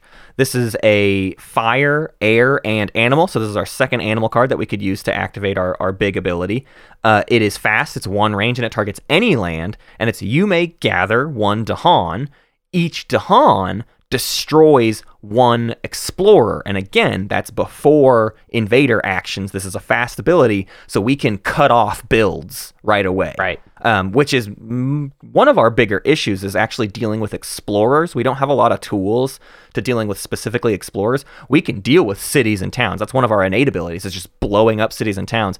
But usually the explorers kind of run rampant. So having this ability, I would say it's costly for how often we actually kill explorers with it, right? 2 energy to like maybe kill 1 or 2 explorers is tricky. But it comes in a pinch, and again, it's that critical animal ability that we need when Words of Warning is in our discard pile, basically. It's the costlier way to unlock our first innate ability. It's cool that the Dahan each destroy one explorer, because I feel like, yeah, if you're just removing the towns and cities via your innate ability, then it feels like they're just going to keep building up, and you're not getting, like, while you might be slowing them down, it's key to get that tempo to completely remove the invaders is the goal. Yeah, exactly. It's that would, I would say, is like the trickiest part for me, is like you're always keeping them at bay because you're slowing down the cities and towns, but you're never stopping the process. You're just, that's why you have to be your head on a swivel too as this faction, is because it's like, well, the Explorer is the thing I didn't know what card it was going to be, and then I can't deal with it. So it's like, there's always this thing of like that upcoming build is where I need to get my targets to, because I'll kill the stuff as soon as they've built it, right? I'll just kill the cities, but I just can't deal with the explorers themselves. I'll have like 8 explorers all across my territory, but like 3 cities and towns total or whatever. Yeah. Yeah. So our final card is the absolute clutch one, and it's the one you'll see people write about the most. It's 3 costs, so it's our most expensive power card. It is a sun, a fire, and an air, so it really feeds directly into our second innate ability to actually kill towns and cities. It's slow. Its range is 0, so it's got to be where our presence is. Again, we maybe spread our presence pretty wide, so that's not actually that debilitating of a thing as compared to like Vital Strength of Earth's 0 range abilities that are only covering like 3 areas. We might be in like 6 or 7 areas on the map. Anyways, you target a land with Dahan, which is where our presence is anyways, almost every time. So that's fine. That's an easy thing to do. It generates 1 fear. That's nice. Gee, thanks for that. But then each Dahan deals damage equal to the number of your presence in the target land. So that's exponential, right? Let's say I have 1 Dahan, 2 presence. The 1 Dahan deals 2 damage. But I'm the faction that moves all of these Dahan around with all of my stuff. And this is a 3-cost card, right? This is sort of my mid-game nuke. I pull and gather and do all that. I have 4 Dahan in this territory, and I've decided this turn to put 3 presence there. So all 4 of those Dahan each do 3 damage, right? Right. And it's a slow ability, so for all you know, you moved all of your presence there this Exactly. After the... I mean, they could... The explorers could have done their own thing. They had their turn, and then I just walk in right afterwards and kill every single thing that's there. I use this with... This is the thing. Manifestation of Power and Glory is sometimes a reason why you have access to doing Gather the Warriors fast, but you just don't. You just do it slow anyways, because it's like, well, listen, I'm going to like do a bunch of Gathering the Warriors and then Manifestation and kill 12 damage worth of stuff. But the key here is it's got to survive, right? So you're not doing this. This isn't part of Ravage, but again, you've got to keep your Dahan alive to be able to do this. But this is a card you see people talk about, it's only 3 cost. We have an ability that's 4 energy. If I just pick 4 energy 2 turns in a row and like 1 reclaim in between, I just Manifestation, Power, Glory, get more money, reclaim it, Manifestation to Power and Glory. Like, I can nuke the early settlements. Like, I can clear my board almost right away. With how slow the game kind of kicks off, especially at lower. I mean, this is why as a simpler adversary, your level 1s, your level 2 adversaries, Thunderspeaker just is an annihilator because unless you have an adversary that comes out swinging to go toe to toe with your ability to come out swinging, it's hard to lose as Thunderspeaker, to be totally real with you, at these simpler things. We'll talk about like what the complications are though, but let's just sort of talk about the strategy with all of these abilities then, right? We have air out the wazoo, we get a lot of sun, we get a decent amount of fire, and we have a couple cards that provide us that animal to move our stuff around. We are highly flexible, and our growth powers let us turn on a dime to address the needs of the turn, but also offer interesting multiple round combos. Again, you can plan for specific double expansions into that, unlocking a specific number of card draws while also gaining the requisite number of energy to do it, right? There's little plans you can come up with, but it's always like within an ecosystem of 2 to 3 turns at a time. We're not thinking 4 turns down the road of what our engine's going to look like necessarily. I say that. There's definitely players that are doing that because they're smarter than me. But I think at this early level, you get to be as flexible as you want to be. You also technically could choose to slow play this faction. That's part of the flexibility, is you don't have to be fast punching everything. You can get a lot of presence on the board very, very fast. If you just take the 2 presence growth action for like the first 3 turns in a row, you have a massive amount of presence on the board, and that's ramped up your element engine, or maybe you spike to try to get the reclaim in your card play presence track, right? There are specific plays that rely on, let's spike one of our presence tracks to sort of unlock a broader idea of what our engine can look like. But there's flexibility even within those ideas. There's like 2 different fronts you can go for. So you can come out swinging. Like we said, we can do the manifestation twice play or whatever and just hit them before they can do anything about us. And then we spend the rest of the game helping our neighbors' sections of the island more than even our... It's like, oh, yeah, I'll deal with like the one guy over there, but then I can come get into your area and help you deal with whatever else I want to do. We lean into 2 things, I would say. Manifestation as a killing blow. We spread out, we do all sorts of stuff, and then we have a big turn where everything suddenly coalesces into one territory and just nukes the place. And also activating our innate powers as fast as possible to control where those actions are taking place until we can manifestation, right?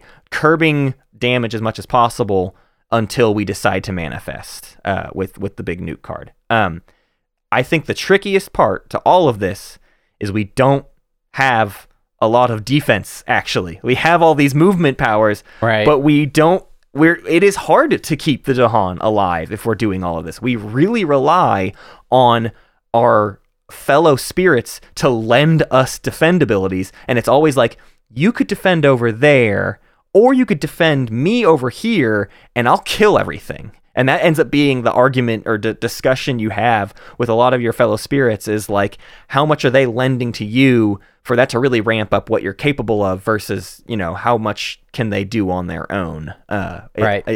And I think it's good to follow this after Vital Strength of Earth, because it's like, how often is your thing sort of similar, where it's like, I'm just sort of defending, I'm just sort of keeping things ready until we nuke. If your defenses could in some way help where my stuff, my Dahan also are, and you have the ability to push some Dahan my way, or I have the ability to push Dahan your way with my presence, we can drop our nukes in like 2 fronts at once or whatever, and like have sort of massive sweeps of the board every few turns. So yeah, that sounds awesome. Yeah, I mean, I don't know if that's actually possible, but that's cool if it is. That's cool if you can do that. Yeah. We don't have to lean hard into our fast innate powers, because these things can always be used slow. And if we are playing with high defense, we can always just respond to what happened this turn, right? So we have the option of either kill stuff before it's a problem, always be on top of ravages. I've played those games, right? Where it's just like, who's ravaging this turn? That's what I'm going to target, and I can always upend the ravage. Or we have defenses, we expect what's going to happen, and then all my slow play stuff is to just wipe up after and make sure there's not any, overly hurt areas. You launch your devastating blows on counter attacks as opposed to getting ahead of them. You basically have the choice, though, within your toolkit, is like, do I want to kill them first or second? Depends on what my fellow spirits are, right? I get to play with the other spirits as much as possible, whatever going to make things more effective, lead to more blood on the invaders. You can leave a space empty of Dahan, let it get hurt, right? But not kill Dahan, then bring the Dahan in, and then kill everything after the fact, right? That's what the slow power can allow you to. You push stuff out, and then you pull stuff in after the fact or whatever. So I've covered a lot about how this is very flexible. We can talk about opening moves. I want to say this.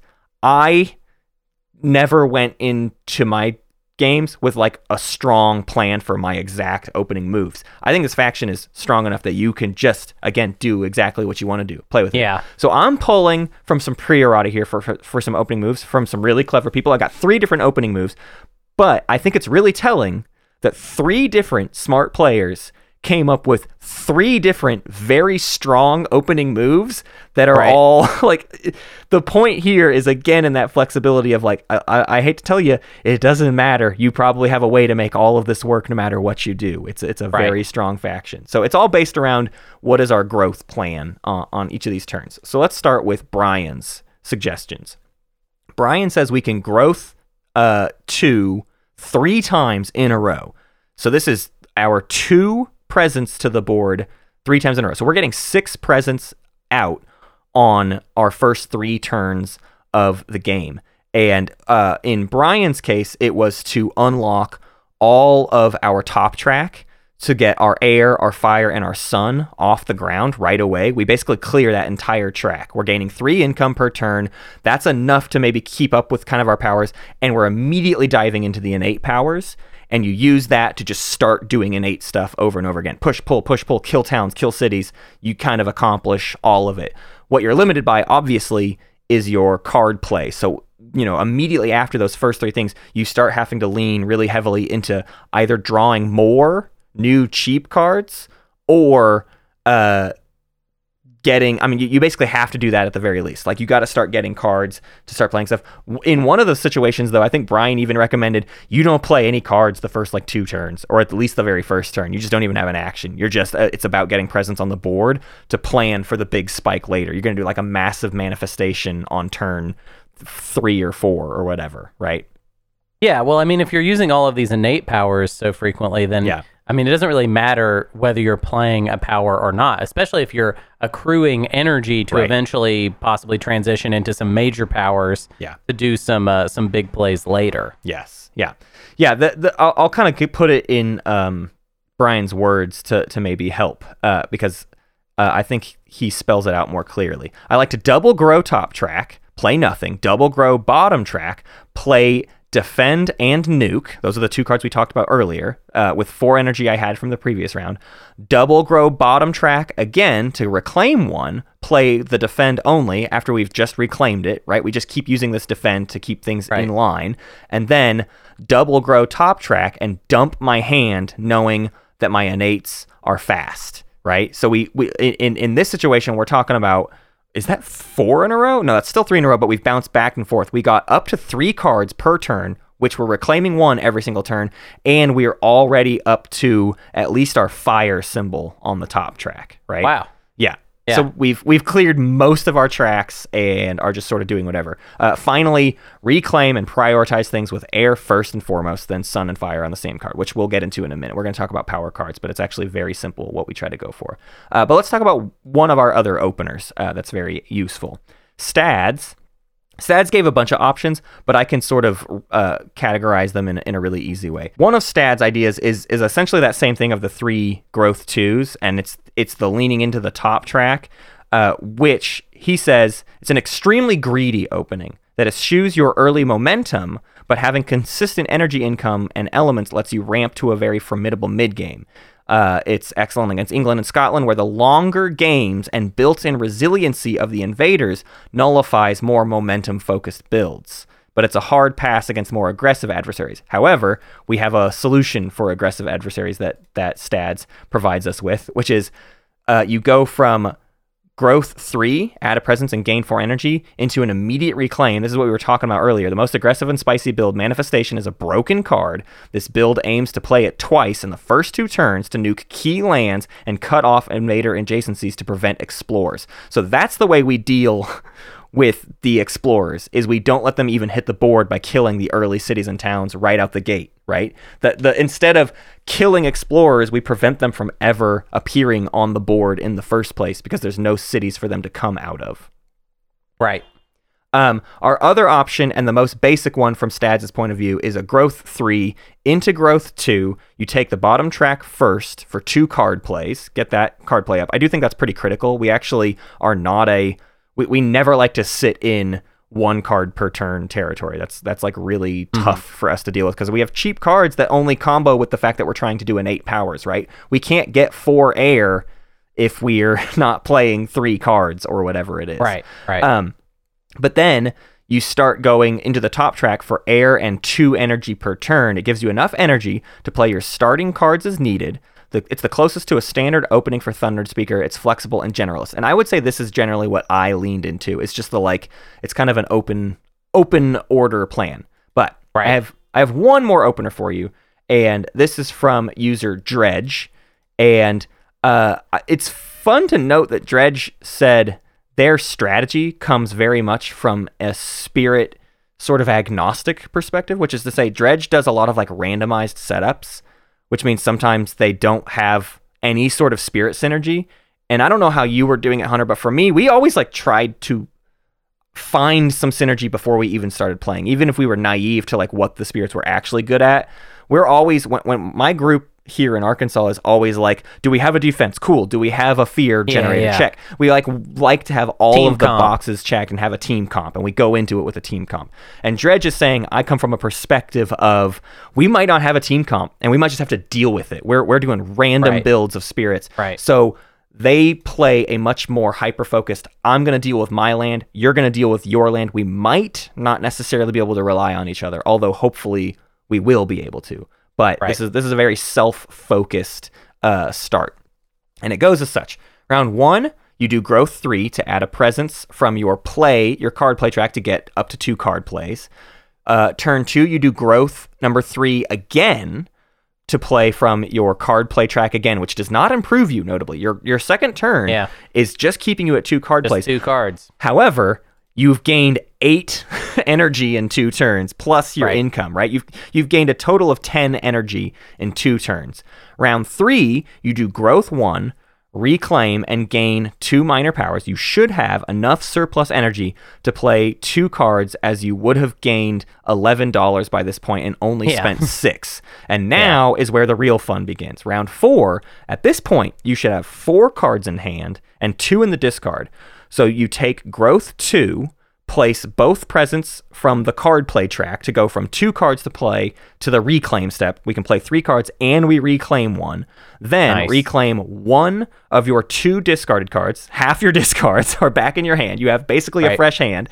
And then you use the reclaim every single turn after this. Round 5, you have 4 cards in the discard and 2 cards in hand because we like dumped our hand in round 4. You take growth option 3 and place from the top track, revealing the air symbol, and you still reclaim another discard, allowing you to play all 3 cards before reclaiming next round. So this was a very like mathematically thought out set of actions, basically, where Dredge and Brian even like had a back and forth conversation that I thought was fascinating.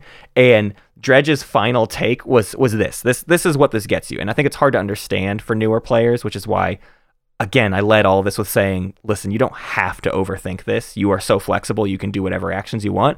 But just so you are aware of the capabilities, in regards to Brian's first opener option, in a total of 4 rounds, you have played 6 cards, compared to me playing 9 cards in 4 turns. Wow. You have your 4th air around 1 round before me, and you have an extra sun for your right innate, but I'm probably doing more to deal with the cities on the board. Yeah. Wow, So- yeah, that sounds like mathematically better. Take that, Brian. Take that. There was rebuttals, but I won't get into the whole conversation at this point. But Let's not have the rebuttals read. in here. Let's just make it sound like Brian lost an argument, and we don't even cover what else was said. Exactly. What else do we need to cover? Brian lost, and here we are on our podcast. We did where it, we're team. in charge. Yep, we did it. Okay, let's talk about powers. Mine is much simpler than Hunter's because Vital Strength of Earth, it sounds like, didn't like half their starting powers, and so it's all about getting some better cohesion in our hand. Whereas Absolutely. we start with like maximum cohesion, and we have a presence track that leads to even further cohesion. We don't require too many cards to just like keep doing what we do, and yet we have an ability that gains us 2 cards at a time. Like we just get card draw even when we don't need it, right? So the focus for us is on those innate abilities. If we look at 4 cards and only one of them has air, I'm just going to take that. I don't care what the ability says at all. Sure. I want to unlock the fast ability for my moving Dahan around innate ability. Our goal is to be able to move Dahan before enemy turns so that we can prep for good defenses used by maybe even some other player, but we get the Dahan there to kill them on the Ravage. We love killing the enemies on Ravage rather than anything where it's like, oh, we just destroy stuff. Manifest, we talked about, cool card. We kill stuff after the fact, but we do most of our damage during the Ravage step if we put our stuff in the right place, especially if we're doing Gather the Warriors fast. Now, our second priority is Sun and Fire. Sun is especially useful because Sun is used in both of our abilities. The more Sun we have, the more pushing we do, and the more Sun we have, the more towns and cities we kill. Fire is our kind of third favorite thing. And then we're always kind of looking for beasts too in general, or animals, I should say. I didn't write it down in here, but animals, again, we started only with 2 cards. It'd be nice to have like one more animal card, but I wouldn't choose an animal card that's a useless ability if all it was bringing me was animal. I'll find a more useful. Again, we're doing enough card draw. I can hold out for an animal card that it's also very useful for me. There's a lot of them in there. So outside of that, we're really just looking for cards that maybe offer us extra defense, because again, we only started with 1 card with any real defense, which means it's very realistic that we're going to lose some Dahan early if we don't get that card draw right out the gate. That's why, honestly, I think I even had some games where I did the gain 4 energy into an immediate reclaim, not to do any manifestation play, but just like, let me cycle some more cards so that I can find defense. I just want early defense as a safety net or whatever. Mm-hmm. Yeah, because you would love if the Dahan can sort of do what Vital Strength allows the Dahan to do, which is to strike and then not die. Yes, exactly. Because when they die, that bad for you. Yeah, double bad for you because you also lose your presence and you lose space on the board. So the biggest thing, too, is if you can acquire a really healthy energy economy, especially from utility spirits. I mean, Hunter, I love that in yours, you noted some of your favorite cards as Vital Strength of Earth are gifting energy to other players. Because guess what? That's also my favorite power for other people to have. I love it when others are giving me all of their excess energy. I played multiple games where the other power was sitting on like a bank of 12, and they had nothing to do with it, so they were just handing me all of their extra power. And if I can get my card play up to like 3 cards per turn, I can use that power. I guarantee you I can use that power every single turn. The more cards I can play, I will get them out of my hand.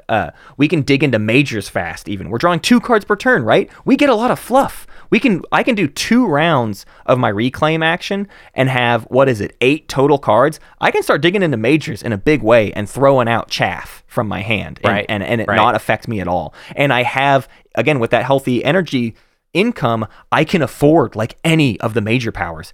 And if I get my reclaim once, I can play a major power every single turn over and over and over again if it's good enough, right? Because I can just pull that card directly back into my hand with my reclaim presence track.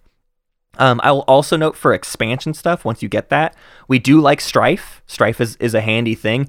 Any damage we can prevent to the Dahan is helpful. So even if it's not defense, if we get abilities that lock Strife onto targets, right, that's super useful. We can just put Strife on towns, and then we don't need to defend there because they're not going to actually do any damage, and then we're going to kill them anyways. So I do like Strife abilities, but defending is generally more useful, but who knows what cards you come up with. Let's talk about some specific things that I can mention here with powers. There for the minors, I mostly stuck with base game stuff. There might be one of these that's not a base game card, but the only really, really specific stuff that I want to call attention to is, again, we're focusing on the elements. We're focusing on artwork that has Dahan on it. You will not be steered wrong if you just see a card with Dahan on it, especially if they got a little crackle of lightning. That power is good for you. I guarantee it. But there's also the call cards. There's the call of the Dahan ways, call to bloodshed, call to isolation, call to migrate, call to tend. Call to tend. Most of these are good for you. Let's read a couple of them. So call to bloodshed is 1 cost. It gives you sun, fire, and beast. We use all 3 of those. No air. That's a big downside, I will say. It's slow with a range of 1 that targets a land with Dahan, and it's 1 damage per Dahan, or gather up to 3 Dahan. So again, a lot of times your power cards are doing this sort of thing, which is to say you would think win more. It's just more gathering or more damage per Dahan or whatever. And I feel like I spent a couple games thinking maybe I'm supposed to go get other stuff, But I eventually came to the idea that no, not really, especially if I can have a good synergy with at least like one neighbor. As long as we put the Dahan in the right place, everything else will fall into the right spot. But with Call to Bloodshed, you're just doing that bonus damage slow. So you've done a Ravage, and then you sort of clean up the pieces with this Dahan. It's nice to have, and it's that beast that we're sometimes looking for cheap. There's Call to Isolation, which is a 0 cost Sun Air beast, so similarly good, but this has a critical air that we like. It's fast. It's 1 range. Target a land with Dahan. Push 1 explorer or town per Dahan, or push 1 Dahan. This one's really cool because it allows us to manipulate the invaders instead of only getting the Dahan where we need it. This is a really useful tool to adding kind of what kind of range we need. I mean, the idea that you can push a town out of a territory that is about to ravage and then save the Dahan, and then after the fact move the Dahan into that territory you just moved the town into, and then manifest the town, right? Like, we can avoid the damage and then move everything where it needs to go to then kill it all. We're not killing in the base location, but we've manipulated and moved everything around enough to do it where we need. Call to Migrate, similarly, is a 1 cost fire air beast, all stuff we like. It's slow, 1 range, target anywhere or any territory, gather up to 3 Dahan, push up to 3 Dahan. This is exactly our innate power, right? It's literally just more of our innate power. But one of the limitations of our innate power that we didn't talk about earlier is the idea that it's kind of an all-at-once thing, right? The idea that we can just target basically one area and gather and push from there has its limitations.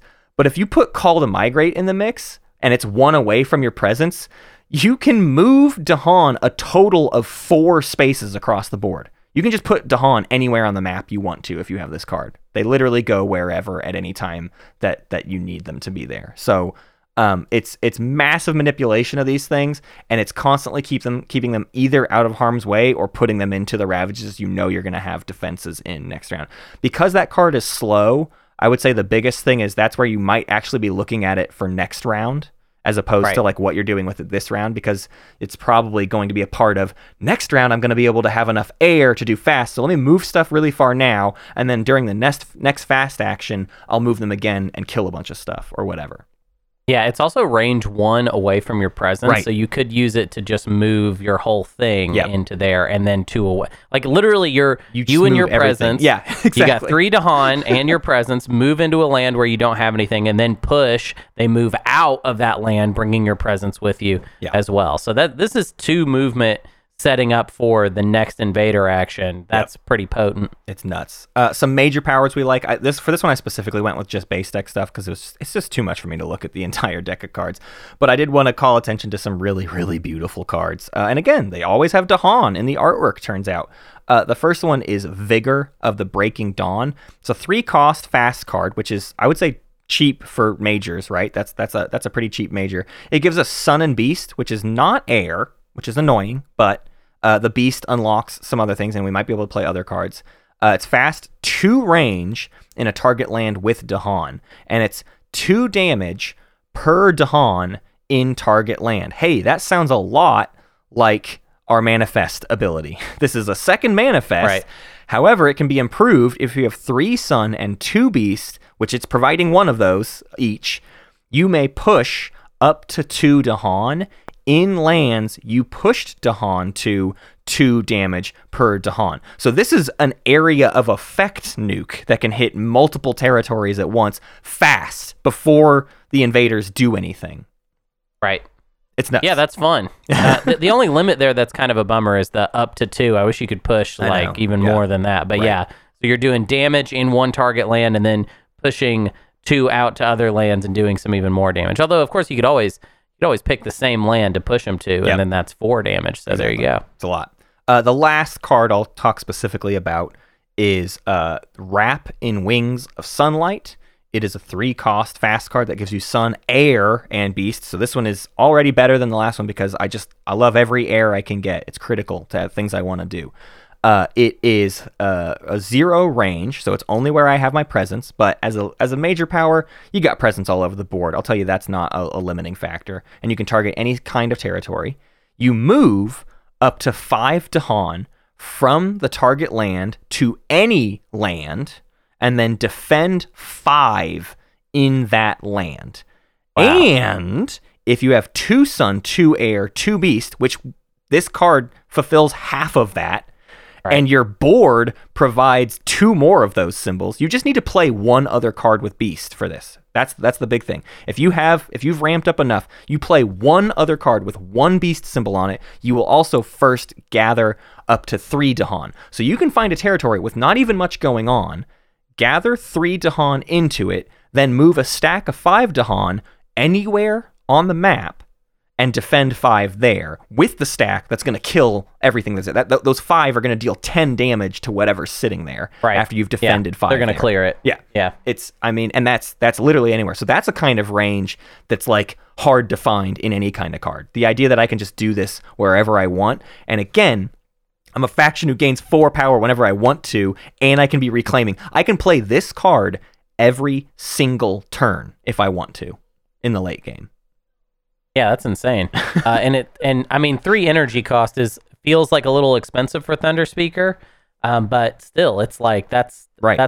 I love how it feels like you're sending the Dahan to just kill on the Ravage with this. Yep. And then all of your other abilities can be dealing with other lands. Exactly. And that's probably enough to just lock down 1 and be like, all right, we don't have to worry about this land, but I'm going to do everything else to kind of fix all these other problems we have. You end up spending so much time, sort of like you're saying, you're focus firing like 1 area every turn, and you're doing that through being like, I'm just trying to get an air and this many extra elements down. And then you look at what you've played based on the elements, and you're like, okay, now I have some other powers. What are those going to do? Those are the extra fluff. Those are the like, oh, I'll target some things there. I'll add a couple defense there. I'll move those there. But they're all in service of where's the spike happening this turn? Where's the big sort of nuke of many different styles of nukes I can do? Like I said, we really like defensive friends, and we really like energy sharing friends, our fellow spirits that are able to donate spirit. The games I played where someone could donate me energy regularly or night and day how much I was capable of doing. I mean, it's absolutely cataclysmic what you can do with just all that bonus energy. Yeah, right. Like if somebody's solving your energy problem for you, then you can take, what is it, growth 2? Yes, I can double presence every single turn. Yeah, and if you don't have to worry about energy, then just get all your presents on the board and then have everything. Yeah. Have a buffet of whatever you want. You're playing 4 cards. You're just like going to town. You're reclaiming a card every turn, regardless of what growth you take. That's insane. It's really nuts. Thunderspeaker is flexible and powerful by themselves and only gets better with fellow spirit energy. You aren't likely to have too many difficulties, and you can aim for a fear level 3 win like every time. You know you're going to clear cities. Cities are the easiest thing in the world to deal with for Thunderspeaker. Right. And so your only difficulty is generating enough fear. But guess what generates a lot of fear? Killing cities and towns right after you've let them build. So we talked about the coming out the gate and blocking off all the explorers plan. That's cool, and I bet depending on the adversary, that's like a necessary thing to just like, don't let them explore at all. I would lean more in the mindset of let the explorers do their thing, because all they're doing is putting stuff on the map that you can easily dispatch and generate fear with and lead to a sharper, faster end game, right? The faster you generate enough fear through killing towns, the faster you then just, all right, let's finish off the cities and finish this game, basically. That's how all of my Thunderspeaker games felt. Yeah, so the key time to strike is after build, but before Ravage, basically. Exactly. Yeah. That's what you're looking at. I focus fired every Ravage every turn. That's why that flexibility, especially, again, I'm sure at higher level play, there's more specific things you can do, but if you literally just let the other 2 steps happen, and then you look at what every Ravage is going to be every turn, you can probably be a big part of the solution to every Ravage by killing the cities before they ravage you. And that's generating fear, and you're just like, your island always looks like it has too many explorers on it, but you never actually have any real threats, basically. Right. Well, and also explorers only do 1 damage, which is nothing at all. Right. So it doesn't matter for blight, doesn't kill any Dahan with that. I guess it's a little weird probably when there's more than 1 explorer in 1 land, but you do have that other power that you can use to sort of solve that problem if you need to. You can move around if you need to. It's a good kit. Yeah. It makes a lot of sense. I think you should focus on just having fun with them and lean into the ability to turn on a dime and address concerns as they appear.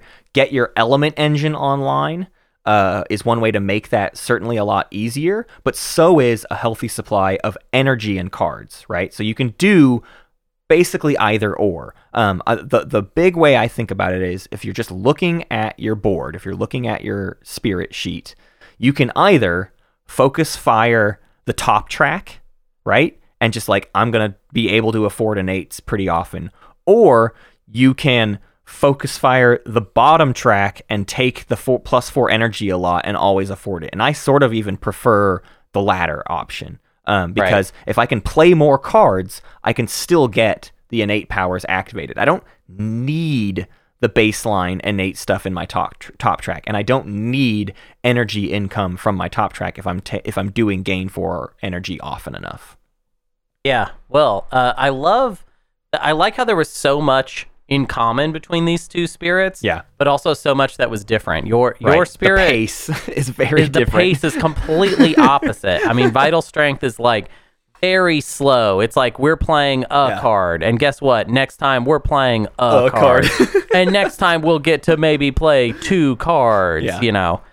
And then Thunderspeaker's just over here throwing 2 presents on the ground and just being like, "Let's go, let's 3 do cards, it." 3 cards, 3 cards, 3 cards every single turn. Reclaim. I'm getting one back for free. Yeah. I'm just getting one back for free. I'm drawing 2 power cards. Like it just ramps up so quickly. Yep. Okay. I want to thank our Weird Bears, Big Al Cappuccino, Squeamish Emu, Pope Billy II, Brassbird, Cabal of Soul, Kaluan, Daryl, Jadeem Jedi, Carnal, Necrodice Twice, Kindred Spirit, Alice, Lord Raddington, Emlashevsky, Sunfax, Absol, Ricky M44, R-Wise, Ryan, and Spirit Thing. I want to thank our Teensy Sprouts, Baldric, Tautology, Is What It Is, Kraken, Frank G, General Pith, Uncle Batty, Savant, and Vince. Guess what? It's the Twilight Imperium portion of the Twilight Imperium podcast. You made it, folks. Congratulations. We're just so thrilled to have you here to talk about some Twilight Imperium. Hunter, I got a homebrew review for you. This one's an agenda, so this is wacky. We're in really stupid territory. This is nothing. Put your strategic thought aside and just think about thematic impact on the table, okay? Bradley Sigma's got Resonance Cascade. It is a law for place the 3 Lambda wormhole tokens in the Mechatol Rex system. So we're introducing Lambda wormholes. What's Lambda? A Lambda is another Roman symbol or Greek symbol, whatever. Greek, shut up. Greek? I know. What's Lambda? What's Lambda? What is Lambda? Is that like a food? I don't eat Lambda, okay? I don't eat Lambda. I don't eat beef. I don't eat pork. Okay. You're a good little environmentalist. Thank you, Hunter, for doing your part. Okay, we have 3 Lambda wormhole tokens in the Mechatol Rex system. At the end of a player's tactical action, that player must remove 1 Lambda wormhole token from the game board and place it in the active system. So every single time a tactical action is taken, a Lambda connected to 2 other Lambdas is moving into the active system. So there's just these 3 things on the board that are always where the most recent action was that are now connected to each other. That's homebrew right there.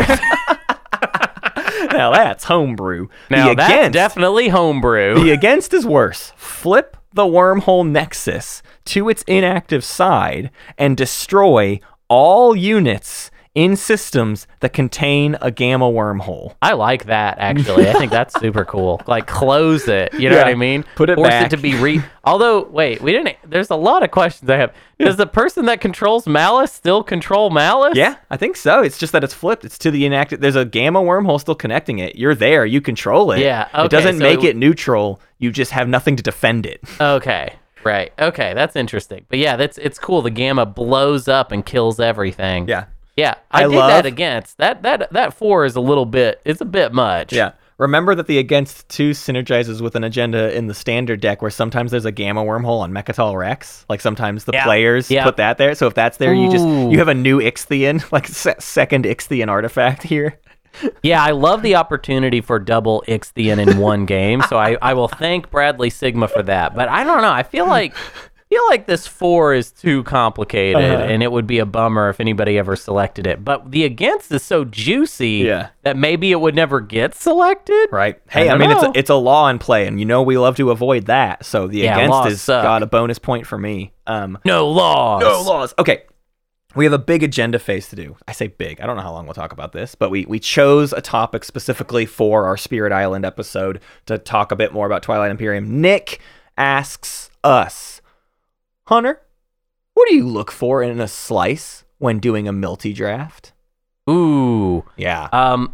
Well, okay. This is a big... First off, this is a broad question. There's a lot we could talk about here. There's at least 5 things. Yeah. But there's probably more. First, the most obvious one has got to be resources and influence. And actually, I said that in the wrong order. Yeah. Influence and then resources. Mm-hmm. But you definitely want to have some resources. Don't get me wrong. Sure. But influence is the one that's more closely related to the tempo of the game and to your overall economy in a way that I think is super important. Second thing, what would be number 2 priority? I don't know, like the layout of the slice. There's some super stupid slices out there where there's like a gravity rift in the center, or like there's only one planet you can expand to for round 2.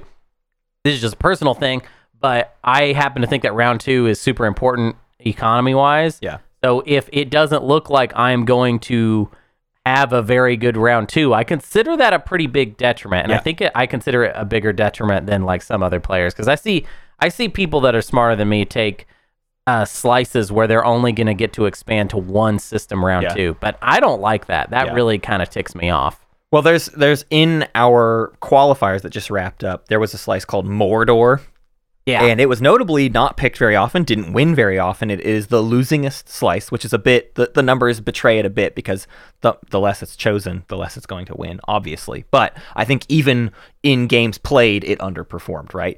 And a big part of that is it's what you're just describing. There's like one system you can get to, unless you're a Cabal or something that very easily gets gravity drive round 1 to expand to further away systems.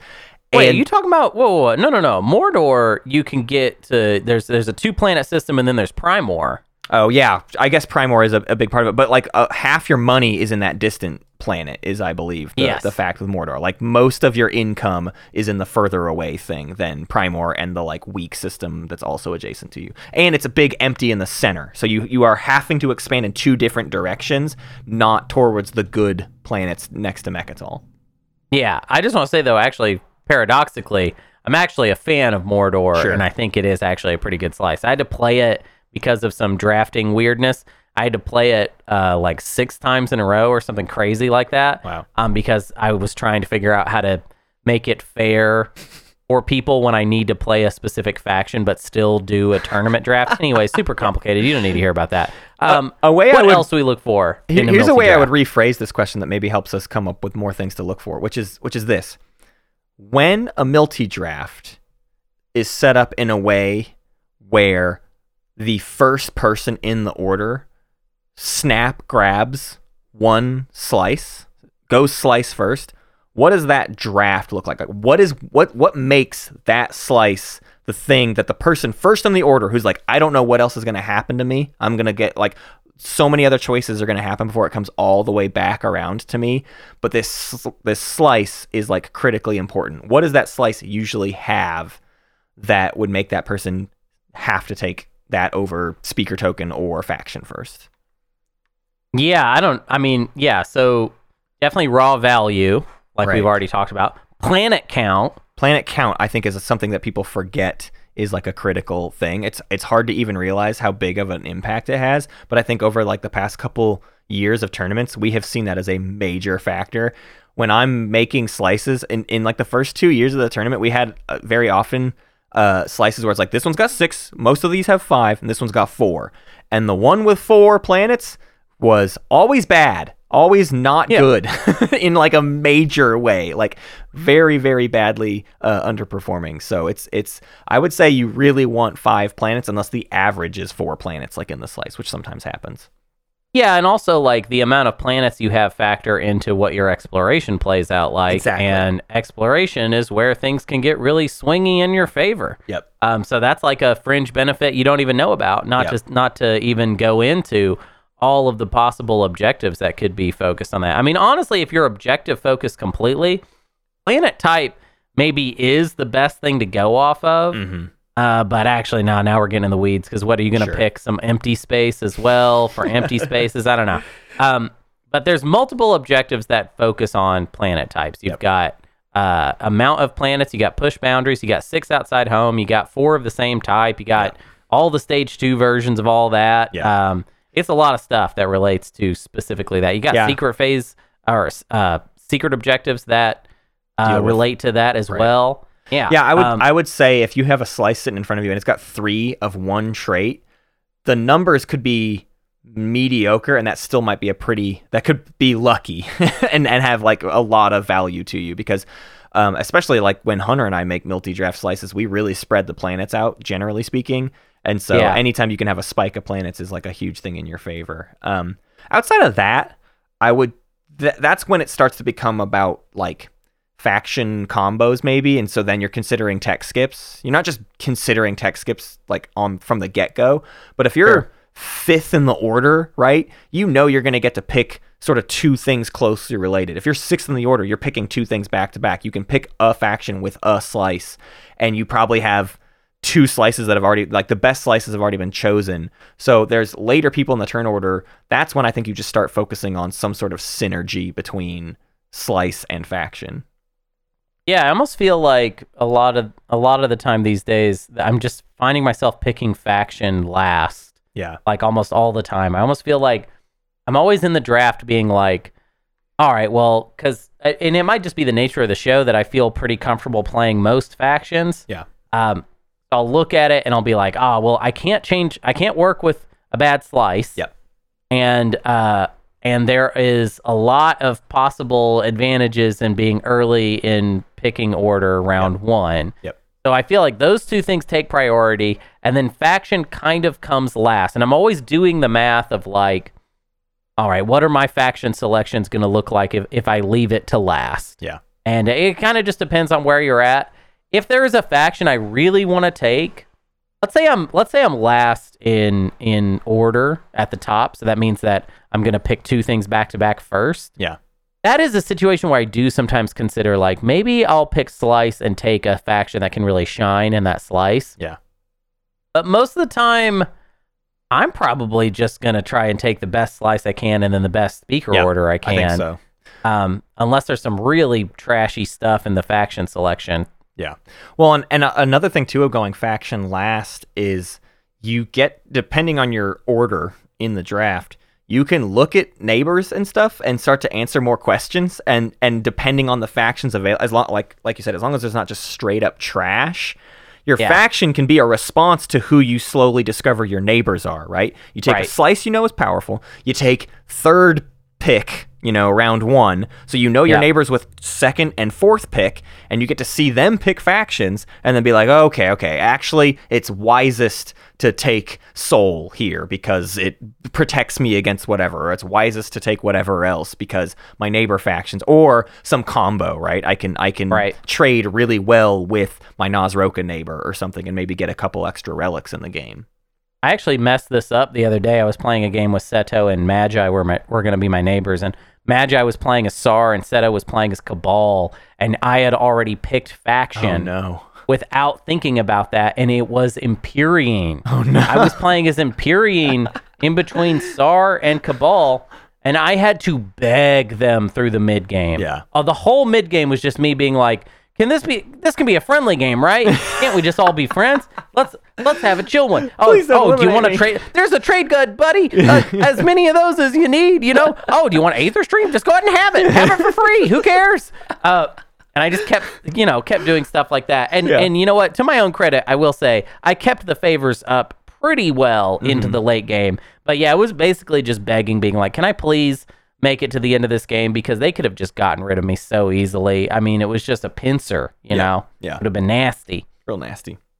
I don't know that I have anything else I'm looking for with a slice. I mean, I don't want Keep an eye on supernovas. Supernovas are the worst.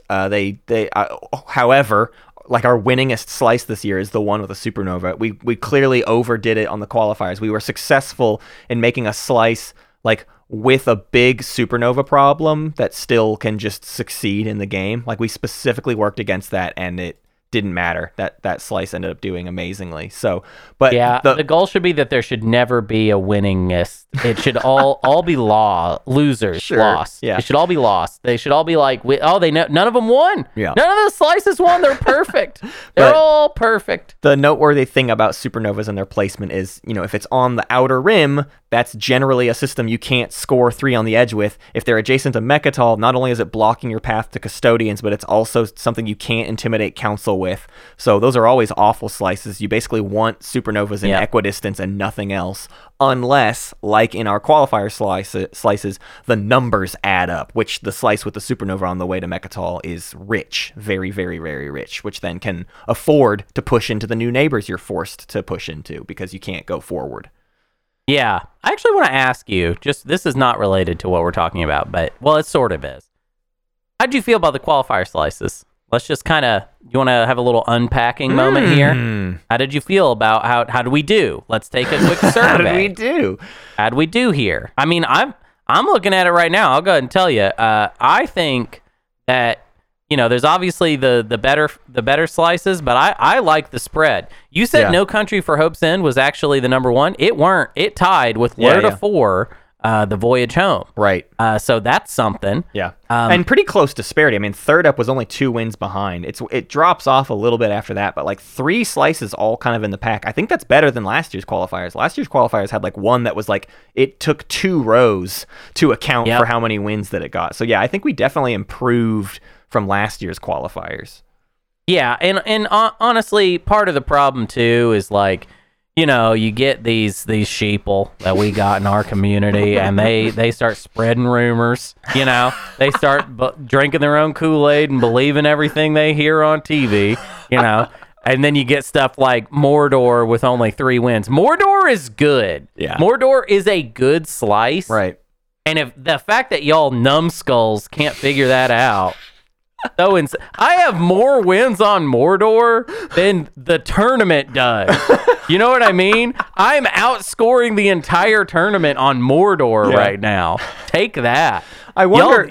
Y'all need to open your eyes, sheeple. I wonder what what I need to have in front of me is what the faction pools ended up being, basically. The problem with Mordor is not bad, but there's always a slice that's probably tied with Mordor without any of the risks of Mordor. So I don't know. I think stuff just ends up getting chosen more often, basically. So I don't know. I'd love to. I'm trying to find Mordor's win rate in games it was played in. That's the number I need to find. But hey, Drago, your stat sheet is so good, I can't find stuff in it. There's too much Drago, information. Can you make like a dumb version of it, please, for idiots?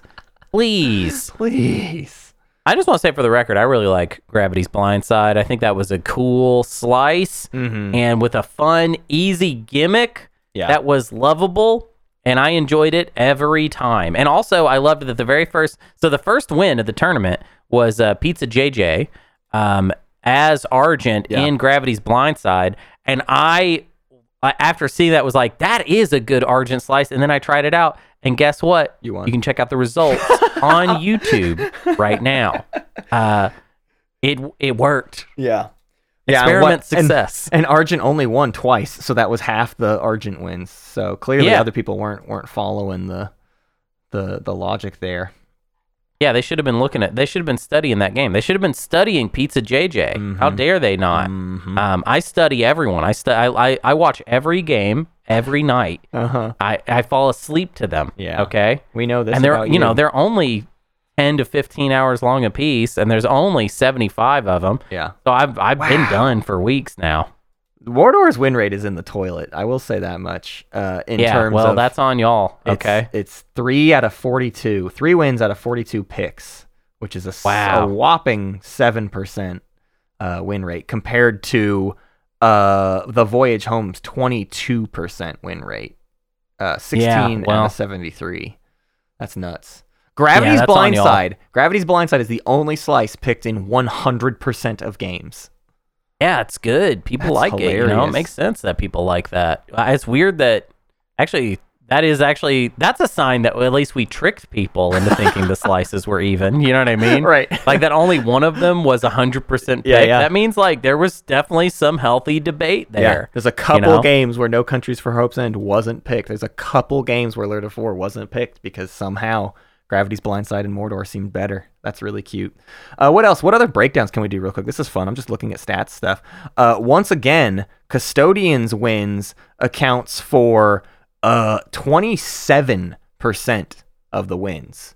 Yeah. That's a high number. I don't want. Do people think that that's a low number? 27% of wins with Custodians is. Somebody's got to win. Yeah. So, well, and that's more than 1/6 of the play. So it's like, you know, I don't know. I just think that's a lot. Stage 2 though is a much weirder one.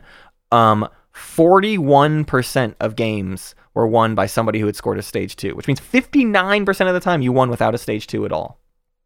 Yeah, that's a cool way to do it. That's the best way to do it. Yeah. We need a stat that's like the 7th player gave away a point, like either they got it via relics or like just by a law or something. I want to know how often that is what happens. Yeah, junk is the win. So whatever weird thing comes out.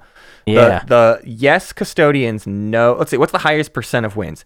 37% of the time, the player won with no stage 2 and no Custodian. So that's maybe a put in your court. That's what we're saying. 37% of the time, some other points were discovered to be the win. Although I will note, I don't have the number right in front of me. The number of tiebreakers means a lot. There's plenty of games that didn't get to 10 points, right? So stage 2s and Custodians don't have to be a factor at all when you only have to get to 8 or 9 points to win. That's a very different set of math. Ooh, I wish I knew how many tiebreak wins we had this year. That's like something. That's always like a fun one to check in somewhere on here. I just can't. I can't find it myself right away. There's again so much information sitting here in front of me. I'm drowning. Yeah, Drago, who is this for? You know what I mean? Like, I gotta ask at a certain point. Like, you're not being paid to do this, are you? Is someone paying you to do this? You're not getting paid for this. Who's paying you? Is someone paying you to do this? That's weird. Hey, we got some streams coming up this weekend. Ooh, yeah. Last week we said there was going to be an off-topic game on Saturday, March 18th. The order has been flipped slightly. That's my fault. I'm sorry. Instead, Hunter is playing a game as Nomad on stream this Saturday. And then on Sunday, we're both playing, and the poll results are in. It's Fog of War. You and I have to play a Fog of War game on Tabletop Playground this Sunday, roughly 10 a.m. Eastern Time. It'll be Sunday morning. Come hang out with us while we try a Fog of War. I will note, there's, I think, still disputes in exactly how Fog of War gets played. There's async Fog of War, there's TTPG Fog of War. I think they're different things. We have to learn what this even means, but we're going to not know what the map looks like. Yeah, we're going to settle the dispute this weekend. We'll settle the dispute. The Fog of War is what we say it is, okay? That we decide. We who have put in no work into it and are showing up at the 11th hour. I'm showing up to dictate. On the second day, and I'm just going to be like, not only do I work here, but I run the joint. And they'll be like, you weren't even here for the grand opening. I'm like, shut up. I'm in charge. I just start sitting by the manager's desk. I'm like, putting my feet up on stuff. I'm like, yep, this is my house. I'm a part of this, and I was here the whole time. Yeah. Hey, you can rate this podcast on your app of choice. It helps with algorithm stuff, which is how the world is run these days. All praise be to the algorithm. That's what I would like. I would like your review of us this week to say, all praise be to the algorithm. May it bless us with the numbers the computer deems worthy. You can also send us This Imperium Life Stories to spacecatspieceturtles@gmail.com. You can go to our website, spacecatspieceturtles.com, for information about our Patreon, our Discord, our merch, and everything else. And y'all, get ready. The prelims are coming in April. We'll have a slice out, or we'll have map slices out at some point. I don't have them ready yet. Don't have them. Haven't worked on them enough. Got to make prelim slices and get them out so that the prelims players will stop asking me for them. They've been sitting around. Most of these players have been sitting around since November, just waiting to play a prelims game. And I'm gonna get them some information here in the next couple weeks, I guess. Yeah. What if?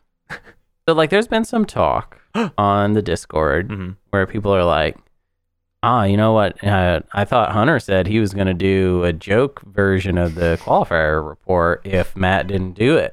And of course, Matt did not do it. And everyone's forgiven Matt, of course. And if you didn't forgive Matt, then I don't know about you. Okay. And the thing is, I don't really have time to do it. Right. I mean, right. I don't, but I don't know if you're aware, but we're doing a live show in Portland next week, actually, next Wednesday. Yeah. You should check it out if you live in Portland. But the thing is, I live in New York City, which means, of course, obviously, I'm going to have to fly in a plane in the sky. Oh, no. And I'm looking at how long the flight is. And, I don't know. It's kind of long. It's got like 6 hours.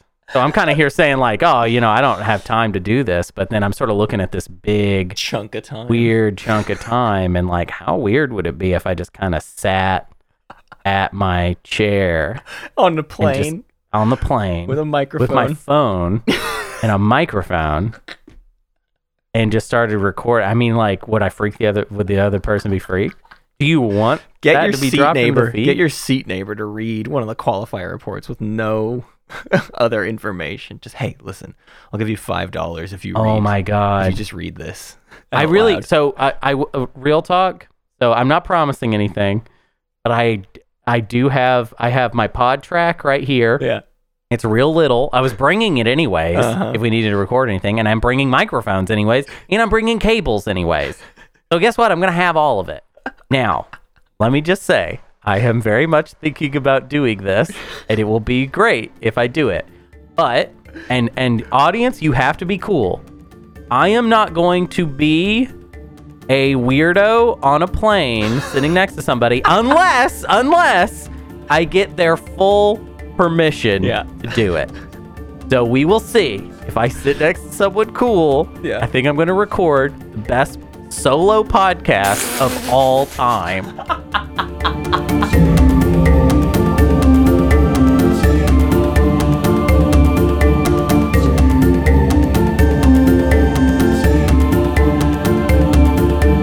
Thanks for listening to Space Cat's Peace Turtles. And thanks to Brian Capillas for the wonderful music. You can find more at wanderinglake.bandcamp.com.